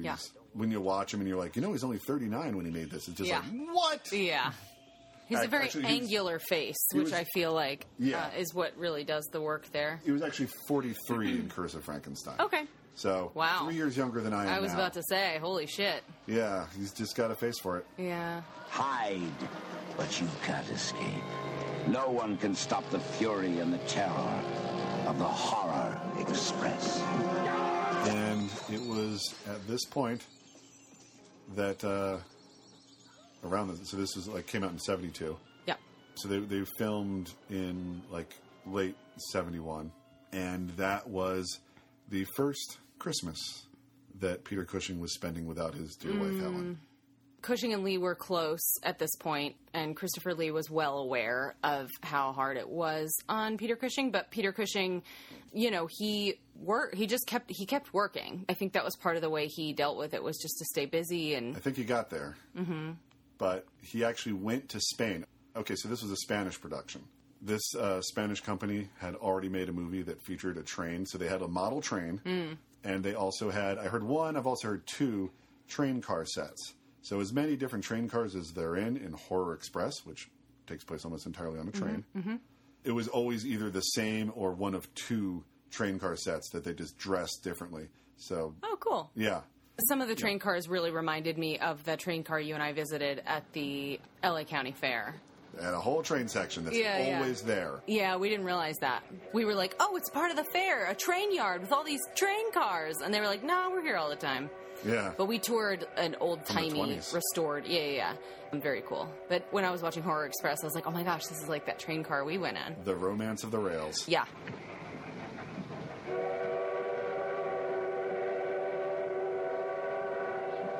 So it's like they had the sets, so they went to some blacklisted American writers who would then get credited under the Spanish names because under the Spanish government you had to have so many Spanish people working on your production. Whoa. Yeah. So they said, I don't know, make me a horror movie on a train. And so they did. And it's a heck of a thing. Take a ride on the Horror Express. Positively the most blood-chilling thriller ever conceived. So they got the British actors Cushing and Lee. Starring Telly Savalas and those masters of horror, Peter Cushing and Christopher Lee. Horror Express. They've been at it for years. This is 72, and they've been at it since 57. So they are a bankable commodity. Mm-hmm. Unfortunately, Cushing just did not feel up to it. Mm. But he went to Spain to tell them as much. Like he wanted to tell them in person. Wow, that's a gentleman. Yeah. Maybe it's one of those like, you know, when you're just kind of waffling on a decision, you're still going forward, but you know at any minute you could just pull the cord. Yeah. Yeah. I think it might have been that. Mm. So he gets there and he's like, I can't do it. And Lee had to like convince him. Oh, I didn't know this. I didn't. Yeah. It said convince him by like sharing memories of like, hey, remember the good times we had? But I don't know if it's that or if it's just like, listen, man, you don't want to go home during Christmas and just be in your house. Yeah. I bet it was more of that. Why don't you stay here in Spain? You know, you're among friends. Just to give you an idea of where Cushing was at. After his wife died, he thought like, maybe I can like give myself a heart attack and go join her just by running up and down the stairs. Oh, yeah, I remember reading that. Yeah, that was actually in his autobiography. Yeah. But he would have night terrors.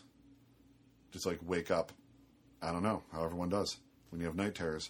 And Christopher Lee would actually like sleep in the bed with him. Oh, so like he was buddies. There when he woke up, yeah. That's a good friend.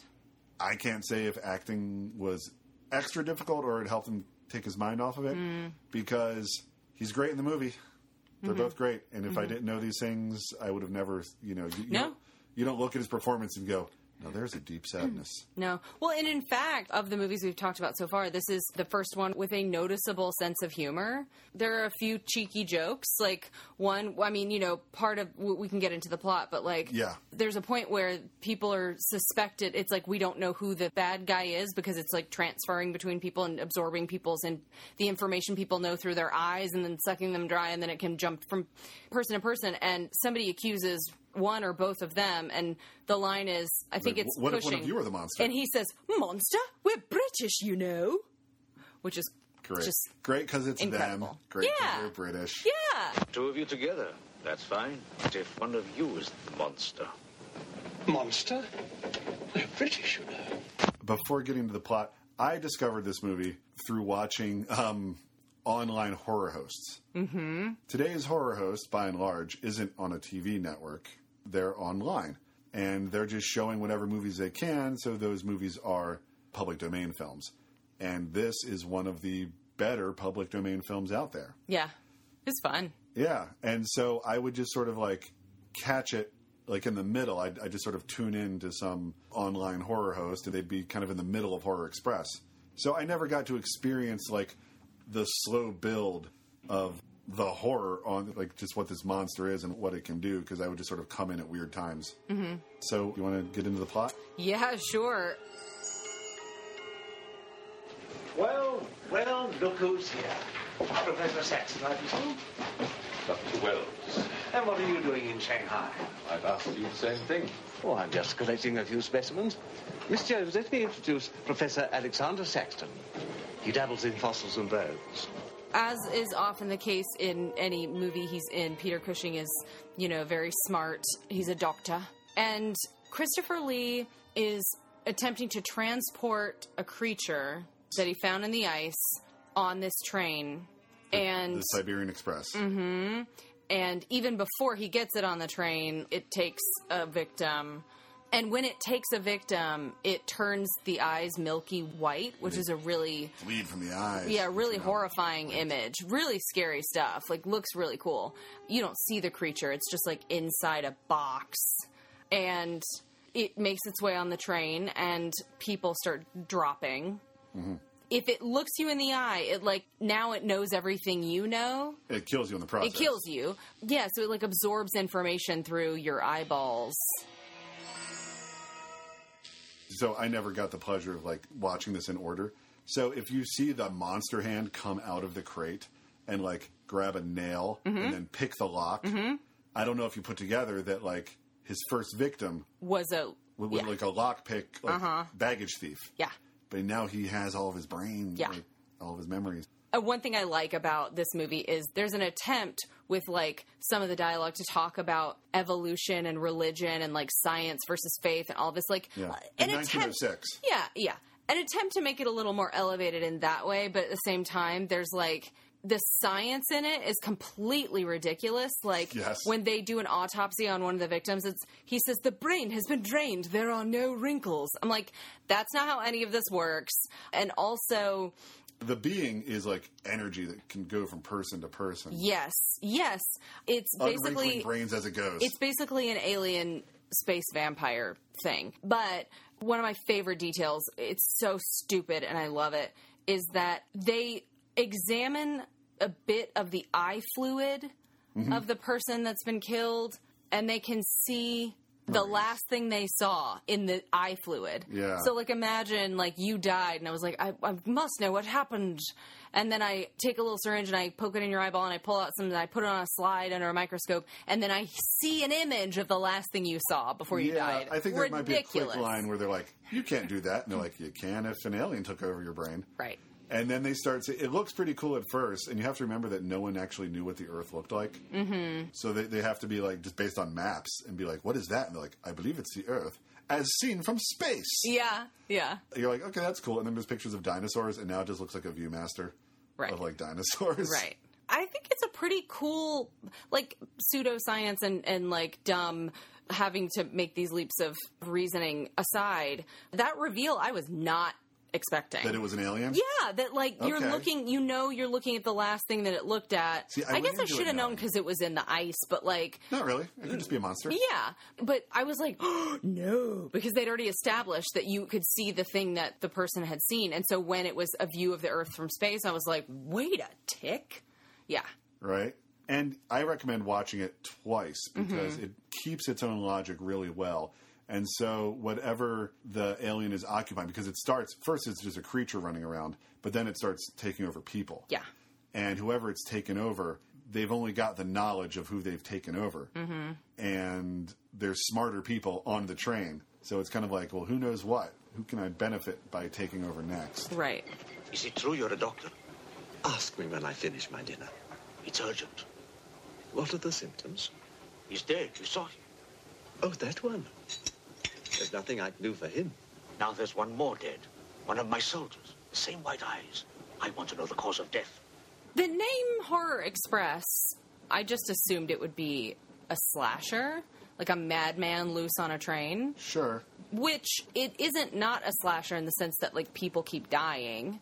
I didn't expect it to be what it was, but I love the setting. I love the train cars and him having to come and get the doctor while he's eating, and you know, in the dining car. Do you remember the line? No. Then he goes to his assistant. He's like, I could use some help, and she goes, yes. Well, at your age, I'm not surprised. Yeah. Because what the movie also does do, which was pointed out to me, and I've been listening to some British podcasts because who loves Hammer more than the British, and Amicus, and just these guys in general, is that once you were over 40 in like British movies, they wouldn't really give you a girl, by and large.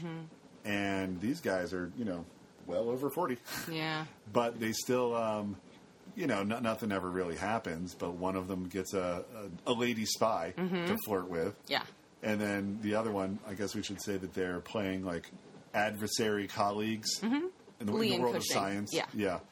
And they wind up in the same train car, and one of them basically, blocks the other one while he's trying to make time with this pretty spy woman who's like, "Oh, sir, I don't have a ticket." And he's like, "Oh, really?" He's like, "Maybe you can stay here." And she's like, "Maybe I could." And Christopher Lee's like, "Get out." Yeah. The young lady's in trouble.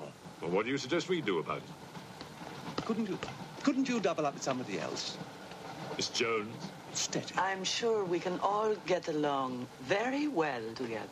But then Lee gets this, countess to flirt with. Yeah. And, by the way, she's got a husband, and she's, back in her train car with him going, "Which dress should I wear for the British man?" Yeah. And he's like, "Well, you're thinking awfully fondly of yourself. Try the green one." And I was like, these two swing. Yeah. I hope I'm not intruding. People on the train are becoming afraid, Professor. People on long journeys become bored, madame. They crave excitement. I found I couldn't really tell the two apart sometimes, the two love interests. Yeah, it was confusing. We were about the same age. Don't feel bad, because they were both voiced by the same woman. What? One of them was dubbed? Both of them were dubbed. Oh. Everyone was dubbed. What? If you recall, just for reference, I know we talked about Once Upon a Time in Hollywood, which gets into the Italian. Yeah, and the also spaghetti Spanish. westerns. The way they would do it, the Tower of Babel, Yeah. where anybody from any country would be in the movie, they just speak their language. Their native language, yeah. And everybody gets dubbed later. Now, if you've got a couple of British stars, when you're doing it in English, they dub themselves. Mm-hmm. And then you get voiceover actors for everyone else. Telly Savalas, also in the movie, he dubbed over his own voice. Mm-hmm. But meanwhile, the two women, they got dubbed by the same woman. Wow. Yeah. Speaking of Telly Savalas, whose name I had heard, but I don't know who the hell that is. Send a telegram. Tell him that Captain Kazan, he knows that a horse has 4 legs. He knows that a murderer has 2 arms. But still, the devil must be afraid of one honest Cossack. Now you do. Kind of. 'Cause he is in your face in this movie. Well, I made a note about this because I just said it's so strange seeing a moment in a movie where it's a character reveal that's a name actor. I think I knew I was supposed to feel some type of way about this actor. The way he was sort of revealed first behind a thing, then in front of the thing. Yeah, it was they made such a thing of this hero shot. Who's this guy? I mean, he's not a hero, but you know what I mean? Making a meal out of revealing this actor. But I was like, I don't know who this is. And he just kind of takes over. And I'm like, who is this? Who is he? I feel like I heard him mentioned in Once Upon a Time in Hollywood. Yeah, he did a movie with Rick Dalton. Yeah. When he was making movies overseas. Yeah. Which is something Telly Savalas did. Uh-huh. He was in the movie that they had the train from. And they also had him for 3 pictures. Okay. So they're like, great news. We're reusing the train. Uh-huh. And we're reusing Telly Savalas. Right. Okay. So he comes as Was he beloved or something? What's the deal? What kinds of characters did he play usually? Well, do you know? I think he had an evolution. Uh-huh.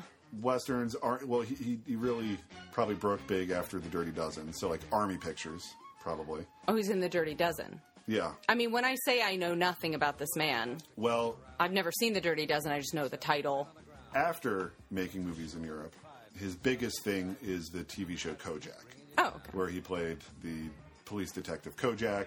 He had his shtick. He had his, who loves you, baby? Okay. As a very successful TV detective. Okay. If you were to ask anyone today, Telly Savalas. Got it. Where would I know him from? The first thing you'd hear is Kojak. Well, he's definitely larger than life in this movie. Boy, ain't he. Yeah. When you're needing it bad, cause of rough times you bad, I'm gonna look at you and I'm gonna say, who loves you, baby? By the way, they're going through Siberia. So there's a lot of parallels between this and The Thing, the short story. Literally wrote a good double feature with The Thing? ?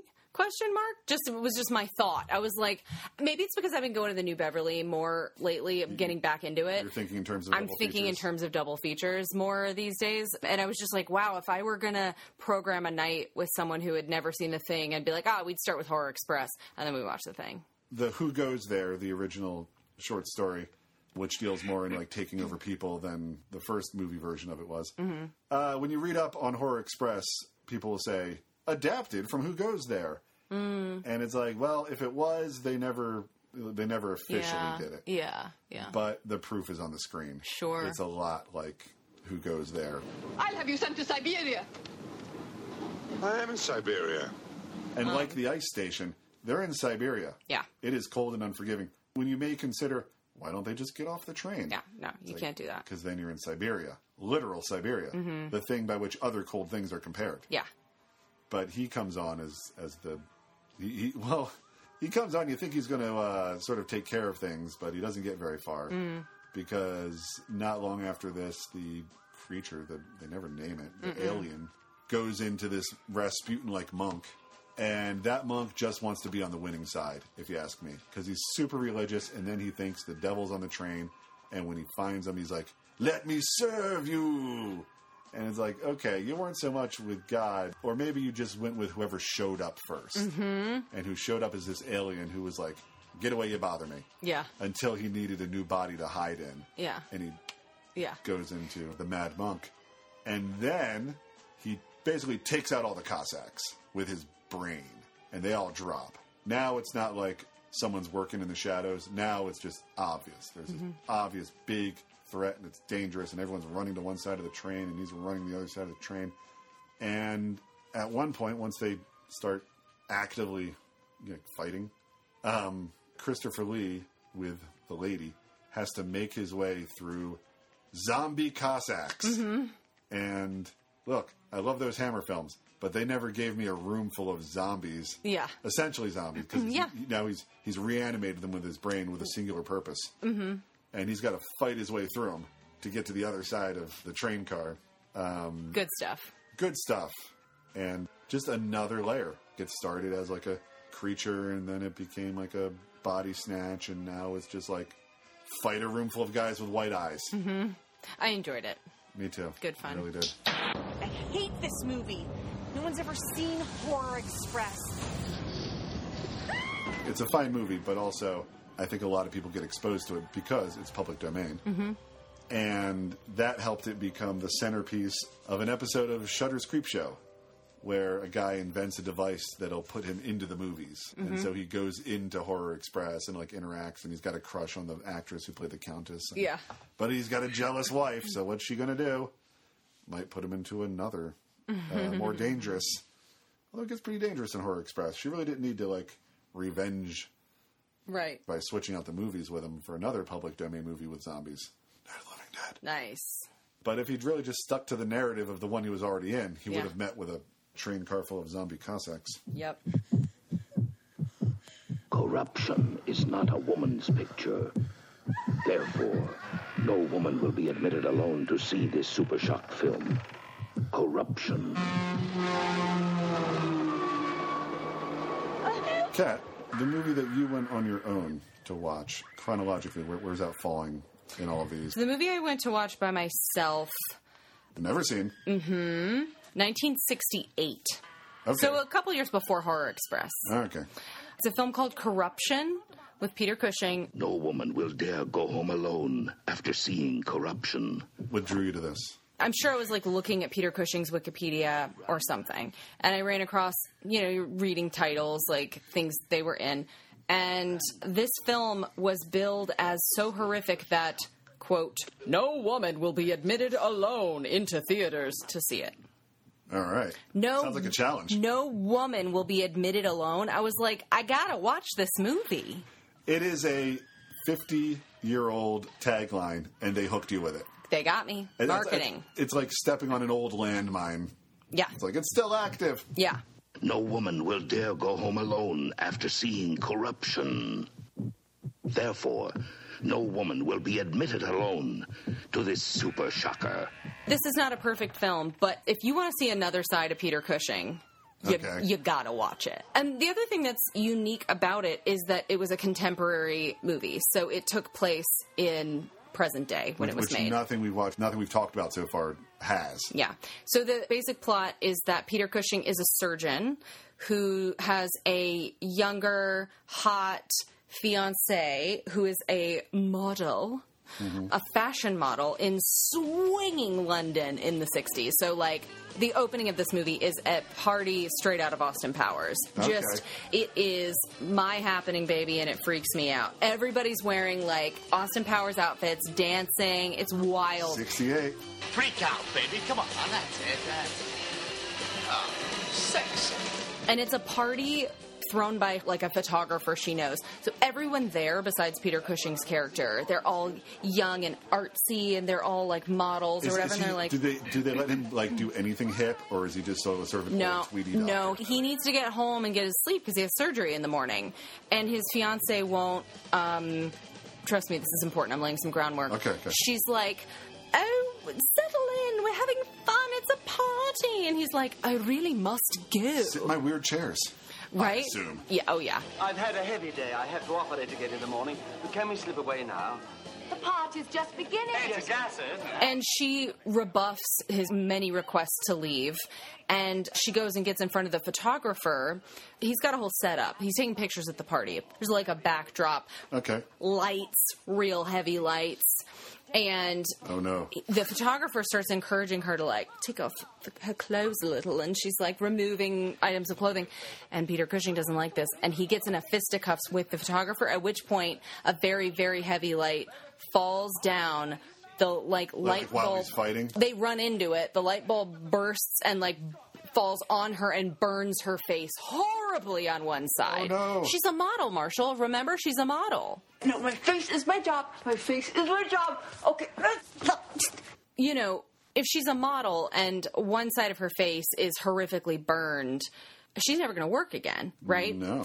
So while she's recovering, she's like big bandage on her face, Peter Cushing, the surgeon, just immerses himself in trying to figure out how to fix her face, how to restore it.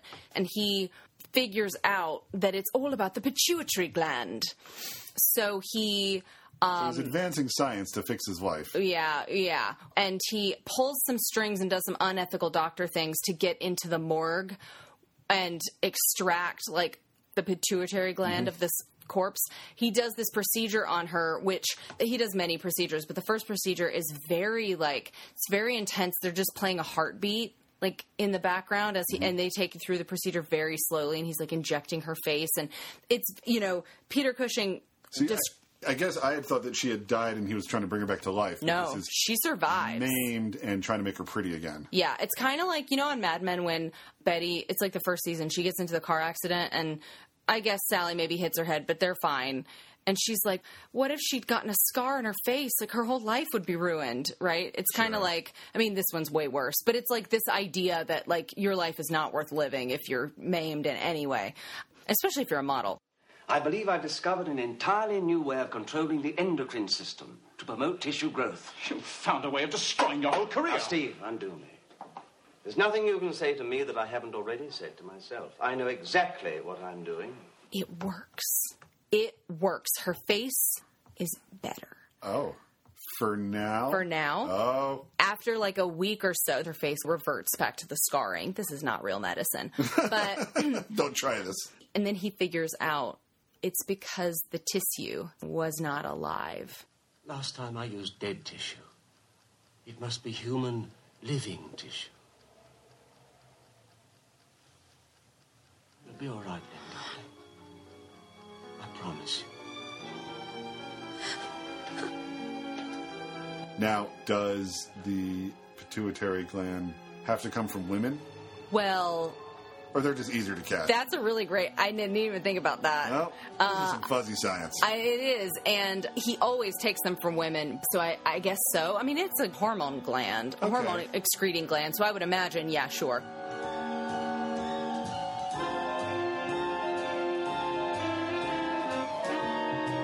But every time he does this procedure, he can't... It works until it doesn't, so he has to keep killing women. And the, like... You know, it's set in modern day, so that's an additional layer. I mean, present day, 1968. There's some really modern camera work in the sense that, like, you're seeing him. It's like a POV of you as the victim, and Peter Cushing on top of you. He's strangling and going, and his hair's falling in his face, and like chasing down women, and like murdering a woman on a train to get her pituitary gland and then hiding her bloody body underneath a seat in the train car. I mean, I was like, there were parts of this movie where my jaw was on the floor. I was like, Peter Cushing. I guess it really helped that you'd already seen him in, several other pictures. Yeah. So it wasn't just like, then this guy kills these women. Yeah. But now you're watching it as, then Peter Cushing, bleh, yeah. attacks a woman in a train It's some quite tawdry, like, smutty, graphic imagery of him. Sordid. Yes. Murdering women and then surgery after surgery. Please, John, I need you. What for? To kill? To kill some more? How many times must I kill? Needless to say, like, you can't go on like this forever. He develops a crisis of conscience, and his fiancée is like, but you must do it again. I must look perfect. And then some other things ensue. It felt very summery to me. Like, summer was a good time to be watching it because they go to, like, a beach house for a good bit of towards the end of the movie. And I don't know, it was a delight. I'm so thankful that I watched it. It really showed me another side of Peter Cushing. You can't escape the shock, the terror of corruption. So Peter Cushing later talked about this movie and said it was gratuitously violent, fearfully sick, but it was a good script, which just goes to show how important the presentation is. But you can tell how shocking they're trying to be. Where will the bodies turn up next? Under a car seat? In a valise? Or in a deep freeze? The one that I went off and watched on my own was The Skull. And the skull in question is the skull of the Marquis de Sade. Yes. And this skull does not bring good luck to whoever has it. Never before such diabolic evil as the skull. I found in the morning that the skull had been removed. But who removed it? Those who use its power. Invisible beings. Spirits from a strange, evil world. The moving skull spreads its shrieking terror everywhere. Peter Cushing is like a collector of like occult items, and he's like, I'm writing a book on what drives people to evil. So he doesn't really believe any of this. Did you say when this movie came out? 65. And was it a period piece? No, okay. No, it wasn't. Oh, interesting. Yeah. Okay. But it was very much like a drawing room drama. Sure. It was kept in like this guy's house and then this guy's house and then this guy's house. So there wasn't a lot of like, let's go exploring 1965 like it sounds like your movie did. Mm-hmm. A bit more of. Yeah. It was based on a short story by Robert Bloch, who wrote Psycho. Uh-huh. It was in a magazine back in 1945. So then it got adapted and some stuff was added to it because it wasn't a very long story. But Christopher Lee is in it, but his credit is guest starring Christopher Lee, which is a weird thing to put on a movie, but it still lets you know about how much you should expect to see Christopher Lee. Mm-hmm, mm-hmm. Like, all right, he's not going to co-star. He's got that little odd credit. I don't know if you've ever, just switching over to a different set of low-budget horror, Roger Corman has this nudity rule that he would like give to his people making movies for him. And he had it all worked out like mathematically. He's like, you got to have some nudity here, and some nudity here, and some nudity here. It's a candy striper's job to make the patients stay in the hospital more pleasant. Then a viewer would like, it would feel as if they had seen more than they actually had, based on when it appears. Mm-hmm. I believe you can also mathematically do like a cameo that way. If you space them out and give them like certain scenes of like importance in the film, not just like how you doing, but maybe like act breaks or like certain information gets revealed during their scenes. Because I watched it and I was like, what? It's a Cushing Lee film. And then I found out he was only on set for like 3 days, and I'm like, watching it a second time, well, maybe he's not in the movie as much as I thought. But he's in just like all the right places because he's the guy who had the skull before. So he's like the cautionary guy, and he's like, don't do it. Yeah. It got stolen from me, and good riddance, and now you've got it, and get rid of it. Yeah. And then you get like a scene where he's attacked, and then so long Christopher Lee. Yeah. But how can a mere skull be dangerous? Unless your mind makes it so. Desaad said he wasn't mad. And I believe it. He was far worse than mad. He was possessed. Possessed by an evil spirit. A spirit which still inhabits the skull. But it maybe instead of just timing, maybe you can just credit to like his screen presence or the chemistry between Cushing and Lee or whatever. But it doesn't feel... You time it with a stopwatch. Yeah, he's not in the movie very much. But some factors have combined. It doesn't feel like he's not in the movie very much. That's nice. It feels like a big presence. Yep. To me, it's very much a Cushing Lee film. And a lot of the movies that are on the list that we originally worked off of, they might have like one scene together sometimes, or it's, this is an Amicus film. Mm-hmm. I was saying Amicus. Yep. I think a lot of when people are talking about Hammer horror, they just sort of lop in Amicus to Right. that. Hammer has become sort of like what you initially thought it was, which is just like, it seems like a genre, like a subgenre of horror. So that's what it's become colloquially, but it really refers to the production company. But a lot of times, Amicus and Hammer, since they're being made around the same time, feel Some of the same filmmakers, a lot of the same actors.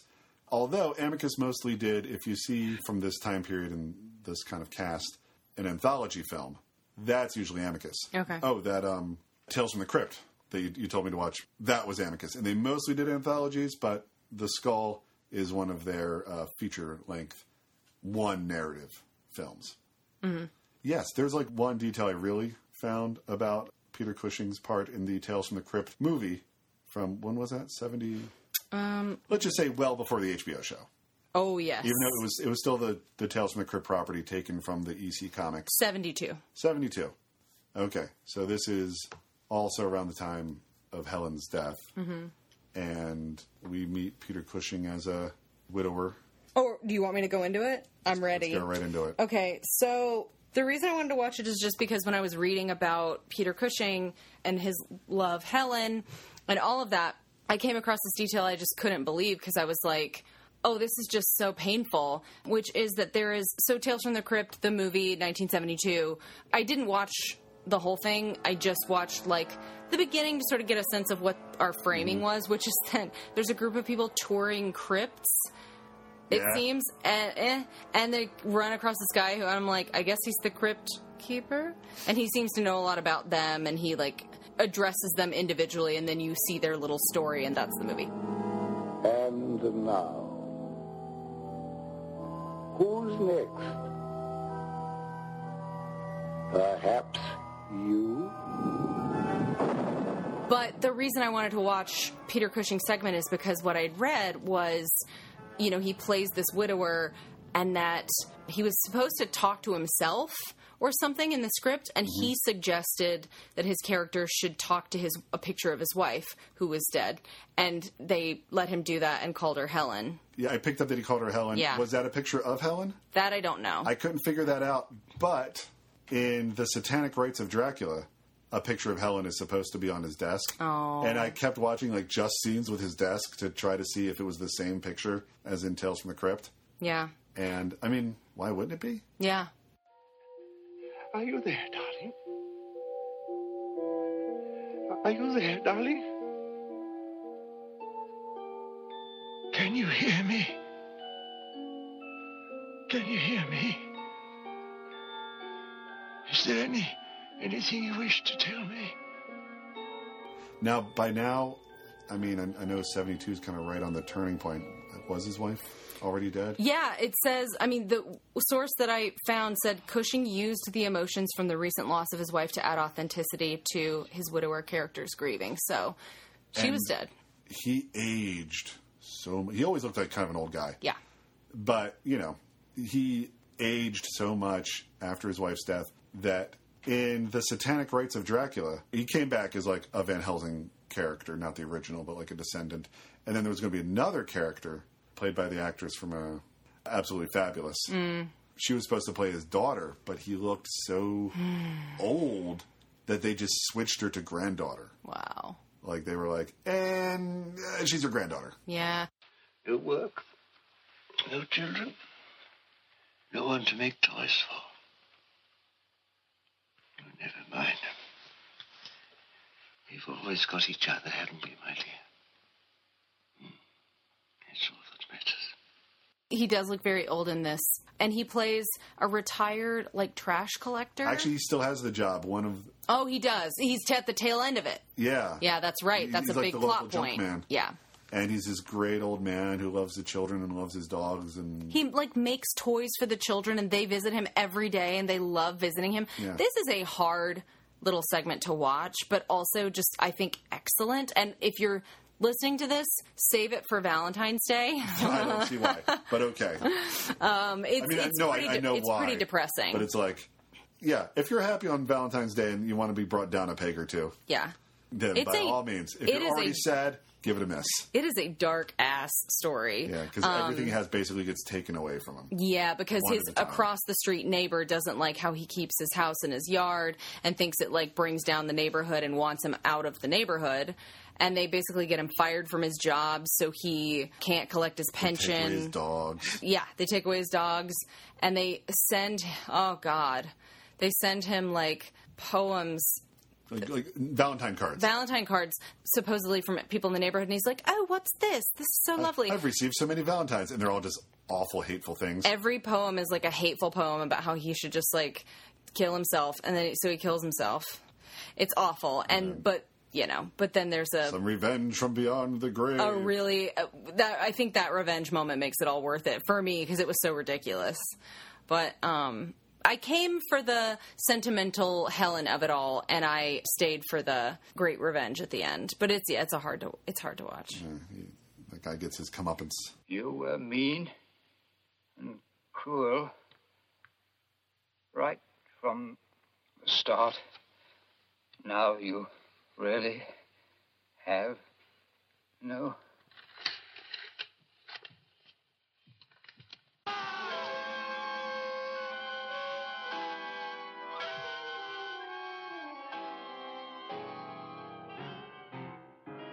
Let's transition to something that's a lot more fun, It was fun. which is our Certainly. last movie, House of the Long Shadows. which came out in 1983. Yes. 1983.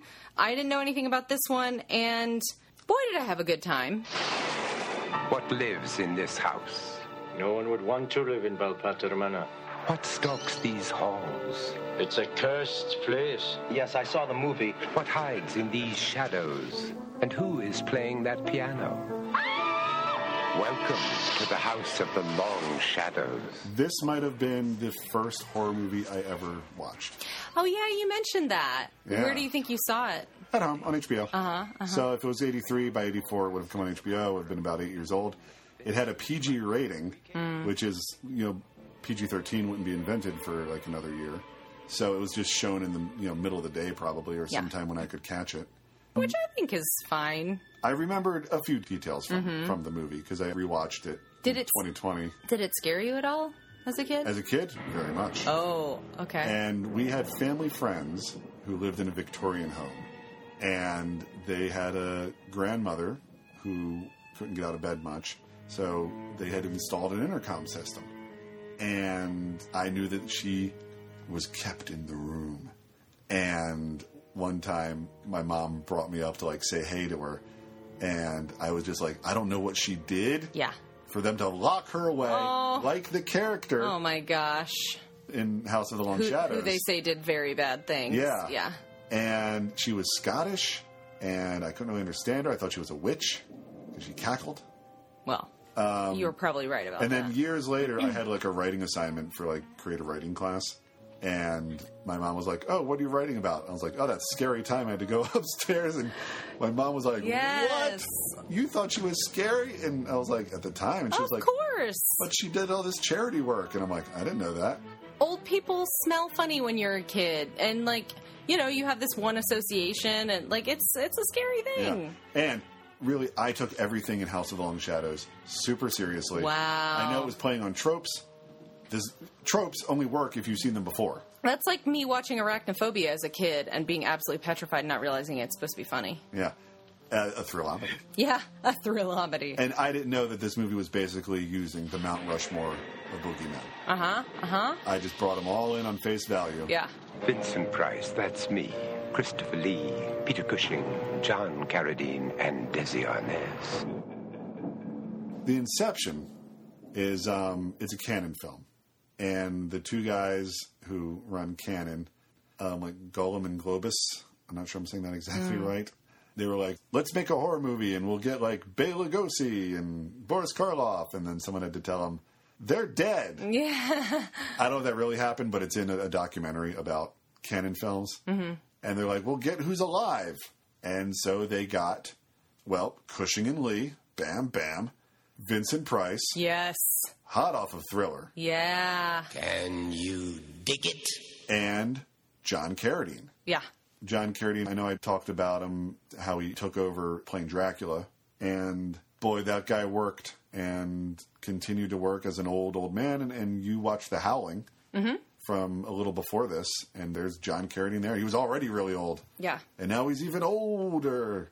But he's still at it. I heard he fell asleep during one of the dinner table scenes. Cute. No shade. I don't know how old he was. I didn't write it down how old he was.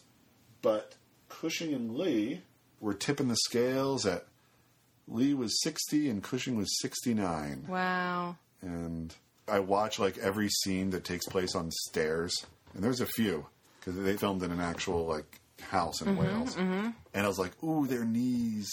Just take it easy on their knees. These poor old men. I mean, Peter Cushing definitely feels and seems very old. I feel like Christopher Lee feels pretty spry for 60. Yeah. No, he was. To me, yeah. But yeah, their knees. I mean, you know, sometimes my knees hurt and I'm not 40 yet. So 60. Yeah, exactly. Yeah. Would somebody be good enough to tell me just exactly what is going on, please? A family reunion, sir. I would have thought that was obvious.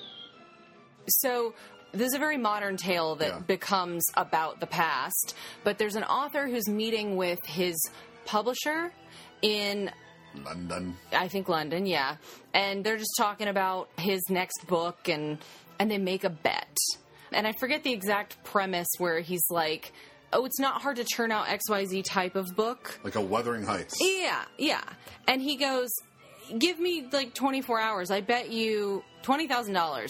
I can, you know. And the publisher is like, well, as it so happens, I have access to this estate. Why don't you go there? It's like in Scotland, right? This creepy manor in Wales. In Wales. And I'm getting all these details right. I know you're enjoying that. And the actor, I'll just say random. I mean, I don't know what the talent pool was like in, 82, 83, but Desi Arnaz Jr. Yeah. But I thought he was fine. They could have gone for like another horror person. Right. Or maybe they needed more of an everyman to navigate between all these horror icons. Sure. Yeah, he was good. He's very snarky, very like, Yeah, he's an 80s guy. Yeah. Oh, yeah. Very modern. He doesn't believe in love. And he's not love at first sight. Right. He's very cynical. But speaking of love at first sight, he sees this beautiful woman at this restaurant they're at, and he's just kind of struck by her. But anyway, he sets off to this estate and has some hiccups along the way, but he gets there, and people keep showing up. There's just... It's supposed to be empty. Yeah, he's told he's going to have isolation to write this book. First, John Carradine. And the woman, they were hoping to get Elsa Lanchester, but she was a little too old, even for this movie. And then they're like, we're the caretakers. And he's like, weird. I'm going to go writing. Yeah. And then the woman shows up, and she's like... The woman he saw at the restaurant. Yeah. And then Peter Cushing shows up, and he's like... And now, Peter Cushing... He's got, the aforementioned that he had a lot of fun with Warner Brothers Looney Tunes cartoons. Suffering? Sometimes I wonder if you know the meaning of the word. He's basically doing Elmer Fudd. Mm-hmm. So he's got that... Yeah, it's such a weird accent. Elmer Fudd voice. Uh-huh. It's like his R's are not quite... W's. And his W... Well, his R's sound like W's. Yeah.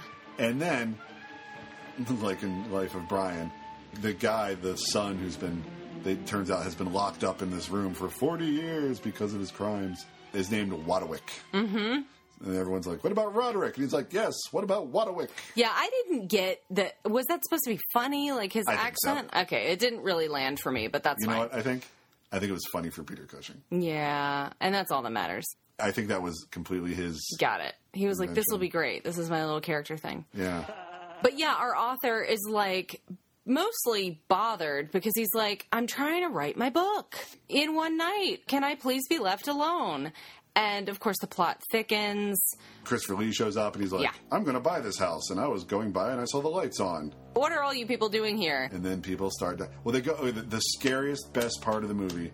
And by now, all of the cast has been assembled. Mm-hmm. And so then before they start dying... So there's a real sweet spot in the movie where everyone's been introduced, and no one's died yet. Yeah. So they're all on screen. Yeah.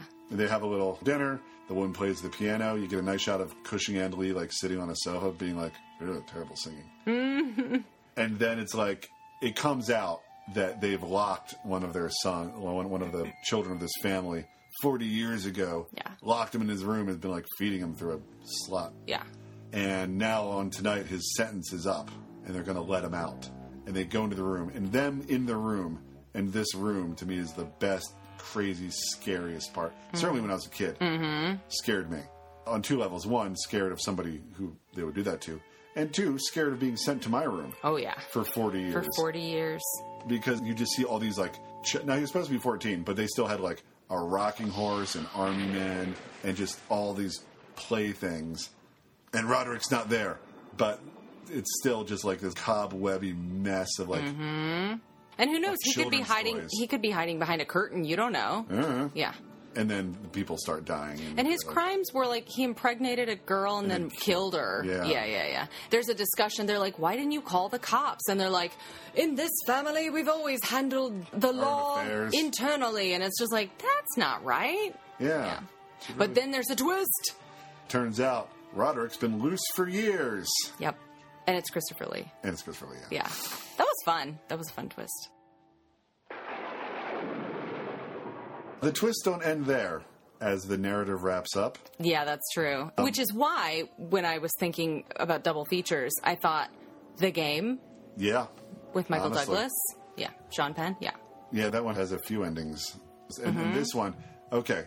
So it got a PG, and one of the details I remembered from when I was a kid, Christopher Lee is like swinging the axe. He's got this axe. Yeah, that's a cool scene. I looked up its proper name, and it's somewhere in my notes. What do you call it when it's like that axe coming out of 2 ends? Yeah. It's got its own name. Yeah. That was cool. That was a cool scene. And after he's like killed, I want to say Vincent Price. Yeah. He's coming up the stairs, and there's gore on the axe blade. Yeah. And this detail stayed with me from the early 80s till about 2020 when I watched it again. Hair. Yeah. There was hair stuck to the gore. Like he was hitting him in the head. And I was just watching it on YouTube, by the way, it's all on YouTube. Yeah. So whatever my resolution is, just watching some movie on YouTube, that hair is still present in the gore. Mm-hmm. There is a nice character moment, though, when he's about to kill somebody else. He then switches over to use the clean side. Yep. As if just like, oh, pardon. It's like Ghostface wiping the blade. Yeah. Free of blood. Thanks for small favors. Yeah.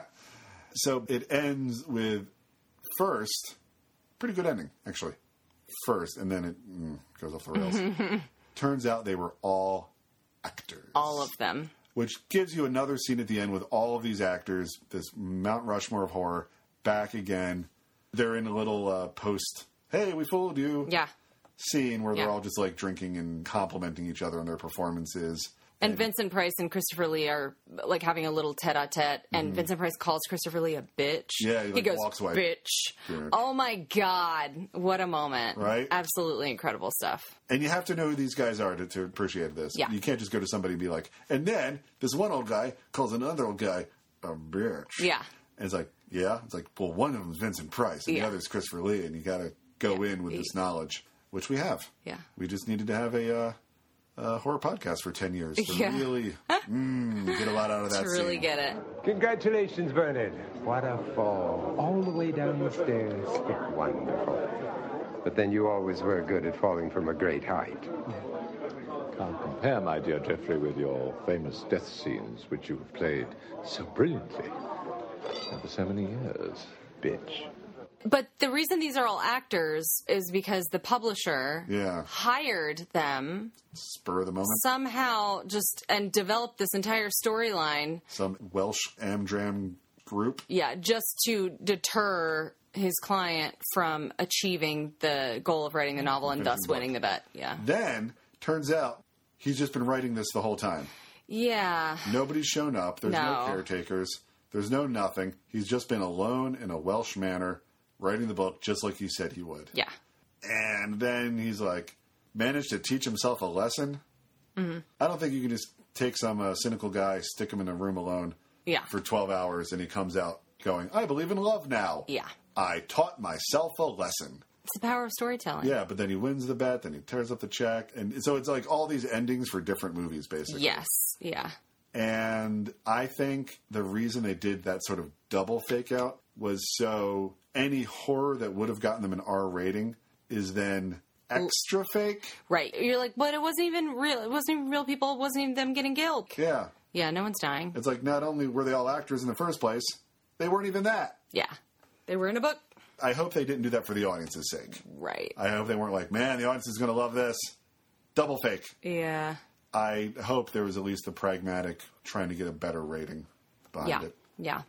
But almost 40 years on, now we get to enjoy what the whole movie's mission statement was in the first place, which is like get these great old actors, horror giants, get them all you can, Yep. and put them all in a movie together.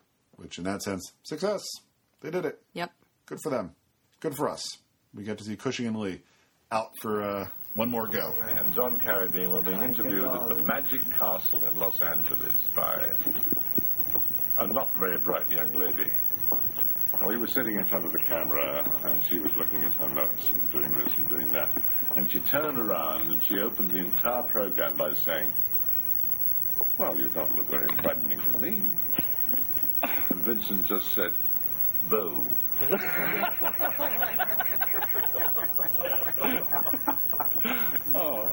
We have a lot of stories. Unfortunately, this is not the time or the moment to tell them all, sadly. Naturally, they stayed friends till friends to the end. Yeah. Cushing lived another 10 years after that movie. And 3 months before he died, a documentary about Hammer got the two of them together to record some voiceover. Whoa, dragon, whoa. I hate dragons. Mew, mew, mew. Okay, You've got something that's never existed before in the history of the cinema. I hope none of it will come out. It's just almost 10 foot at him. I'm never been a light, and I get a crook in the neck. And I may tell you, I'm not even standing up yet. I'm not even standing up yet. So, as opposed to, say, a talk show or something else that might just happen together, they were in a room with people who knew how important it was that they were in a room together. So there was a lot of cameras going and a lot of, videotape. A lot of their interactions during this session, which turned out to be the last time they were ever together, is a well-documented meeting. So, sad, but at the same time, boy, don't you wish some of your last meetings had a full documentary crew there, to capture every moment of it. Yeah, you get a real glimpse into their relationship and their playfulness. And, Cushing is pretty old and a little can't not hear very with it. well. Yeah. But you feel the warmth. It comes right off the screen. Just laughing like goofballs. Yeah. I started to laugh, and Virginia McKenna started to laugh, and everybody started to laugh, and they didn't know why.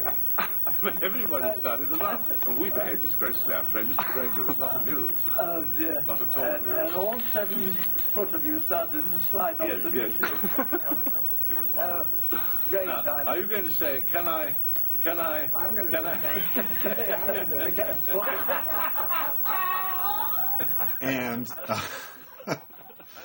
and I don't even know, how, now you say Cushing and Lee, and people are like, oh, they're really good friends in real life. I don't know how or when that entered the zeitgeist. Yeah. We know it. Yeah. I don't know if, Famous Monsters of Filmland ever picked up on it, or if there's, old articles from, the 70s or 80s or anything like that, or if it's just something people just sort of caught on to over the years, that these two guys were very warm, or biographers figured it out. But if nothing else, if nobody knew or suspected that all these years these two guys were, the best of mates, that final meeting together showed it empirically, with just how much they just enjoyed each other's company and lit each other up. for the afternoon. It's all coming out now, these secrets for the last 35, 40 years, you see. This is the real story behind it all. And Lee gave Cushing the gift of a stuffed Sylvester the cat. Yeah, he liked it. And you can't always... A lot of what's online is just sort of like they have so many inside jokes and stories together, you're sort of catching them in the middle, and you can't quite tell what the story is completely. So I think Cushing had also given Lee some, like, Looney Tunes, like a necktie. Yeah. With some... I remember you could get this back then. This was Yeah. like 94. You could get, like, neckties with, like, cartoon characters on it. And not just at, like, a toy store, but, like, at a gentleman's shop. And just be like, hey, do you want a tie with a bunch of nonsense on it? Yeah. Because we do that now. Did you watch the This Is Your Life? I watched the Cushing portion. Yeah. And even within that, I tried to Google it. It must have come from some play they'd done or something, but they always greet each other with, like, Mr. Andrews, that's my boy in your hand, which is just a collection of nonsense words. Totally. To you and I. Yeah. But for them, that was their calling card for each other. That's a really charming segment if you're listening to this and you haven't watched it. It's really The whole show is online, too. Yeah. And the other one was, when you got more used to it, we were with a lady interviewing us on television. She supplied us with tea, and I said, well, would you like to be mother? And they didn't understand They it didn't a bit. understand that at all. No, not at all. Not at all. In fact, that's when the story started. All the stuff we just mentioned, that clip and the clips I was watching today of them the last time they met, I didn't watch them until today because I knew they would make me sad. Yeah. But then watching it and seeing what a good time they were having together, it wasn't that sad. No. It was jolly.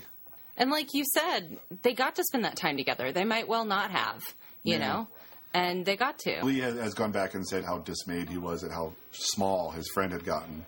And he's like, I have a photo from that. It's from a magazine, actually. And I don't like it because of how small he is.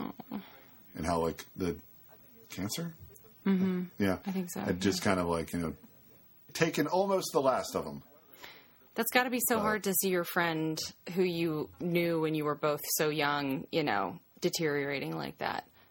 But, that's what they say is, like, grief when somebody passes or whatever is a representation of just how much you loved the person. And so we can be sad about that statement where he's like, it was so sad to see him so small. But also, it was both of their privileges to, like, know each other for that long and, and have such a close relationship. Yeah. So much. Absolutely. Yeah. And I feel like we all, if nothing else, like this episode of our show is about, it's about the magic of friendship, and we're just examining it through the lens of two guys who did a lot of schlocky horror films. Yeah. Together. And I don't know, this isn't the most important thing, but it is an observation I had, like, while doing this research. I never came across a who do you prefer, who's better. There's a lot of sort of either ors. It's like Kirk or Picard. NSYNC or Backstreet Boys. Yeah. Joel or Mike, the first two Mystery Science Theater hosts. Beatles people can like Elvis, and Elvis people can like Beatles, but nobody likes them both equally. No, I realize a lot of these are just sort of conversation starters. Sure.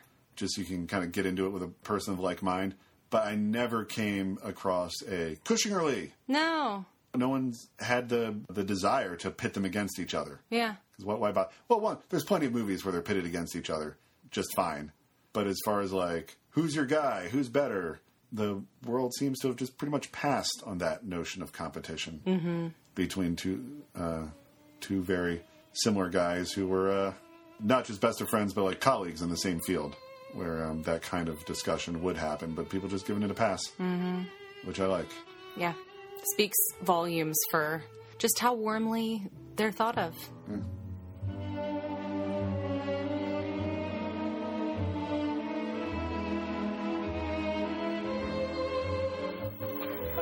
The greatest story, and I have to say it's on me, as they say, is the very first time we ever went to America, which was the premiere in New York of the first Dracula movie. And we were on television. Now, I'd never been on television in an interview in my whole life, ever. And so I was a bit nervous about this, to say the least. And so I said to my friend here, I said, look, I don't I'm not used to this sort of thing. I don't really want to do it. I feel very uncomfortable. I've never been to America before, and you have, and you're used to all this sort of thing.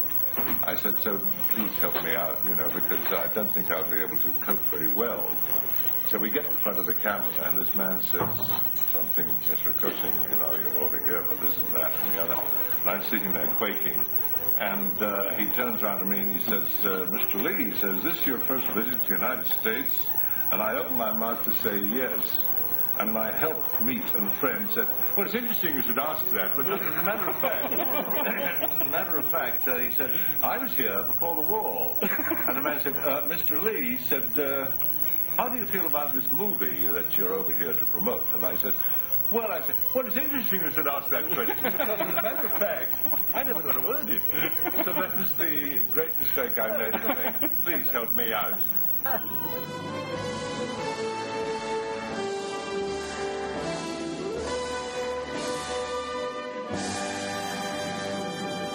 All right, Kat. Marshall. We did it. There's been a lot of space in between our last podcast and our next podcast. Mm-hmm. But our next one on the roster should be a Halloween one. And as much time as has managed to pass between podcasts lately, we have managed to put out a Halloween one. Yeah. Every year. We've, under whatever the circumstances, we've managed to put out one for October. So, oh, geez. Even if it comes out October 30th at midnight. Yeah. Who knows? Yeah. I think we'll get there. We've already got a topic in mind, which is its own success, because we've covered a lot of... hey, if you're listening to this, we got a bunch of logged Halloween episodes already, so go enjoy some of those while we try to get out another one. So until then, folks, take care of yourself. And, Kat, any parting advice? I would say, beware the moon.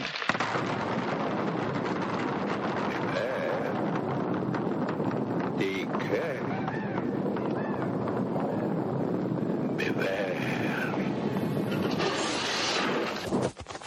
Mr. Andrews, that's the boy you got in your hand.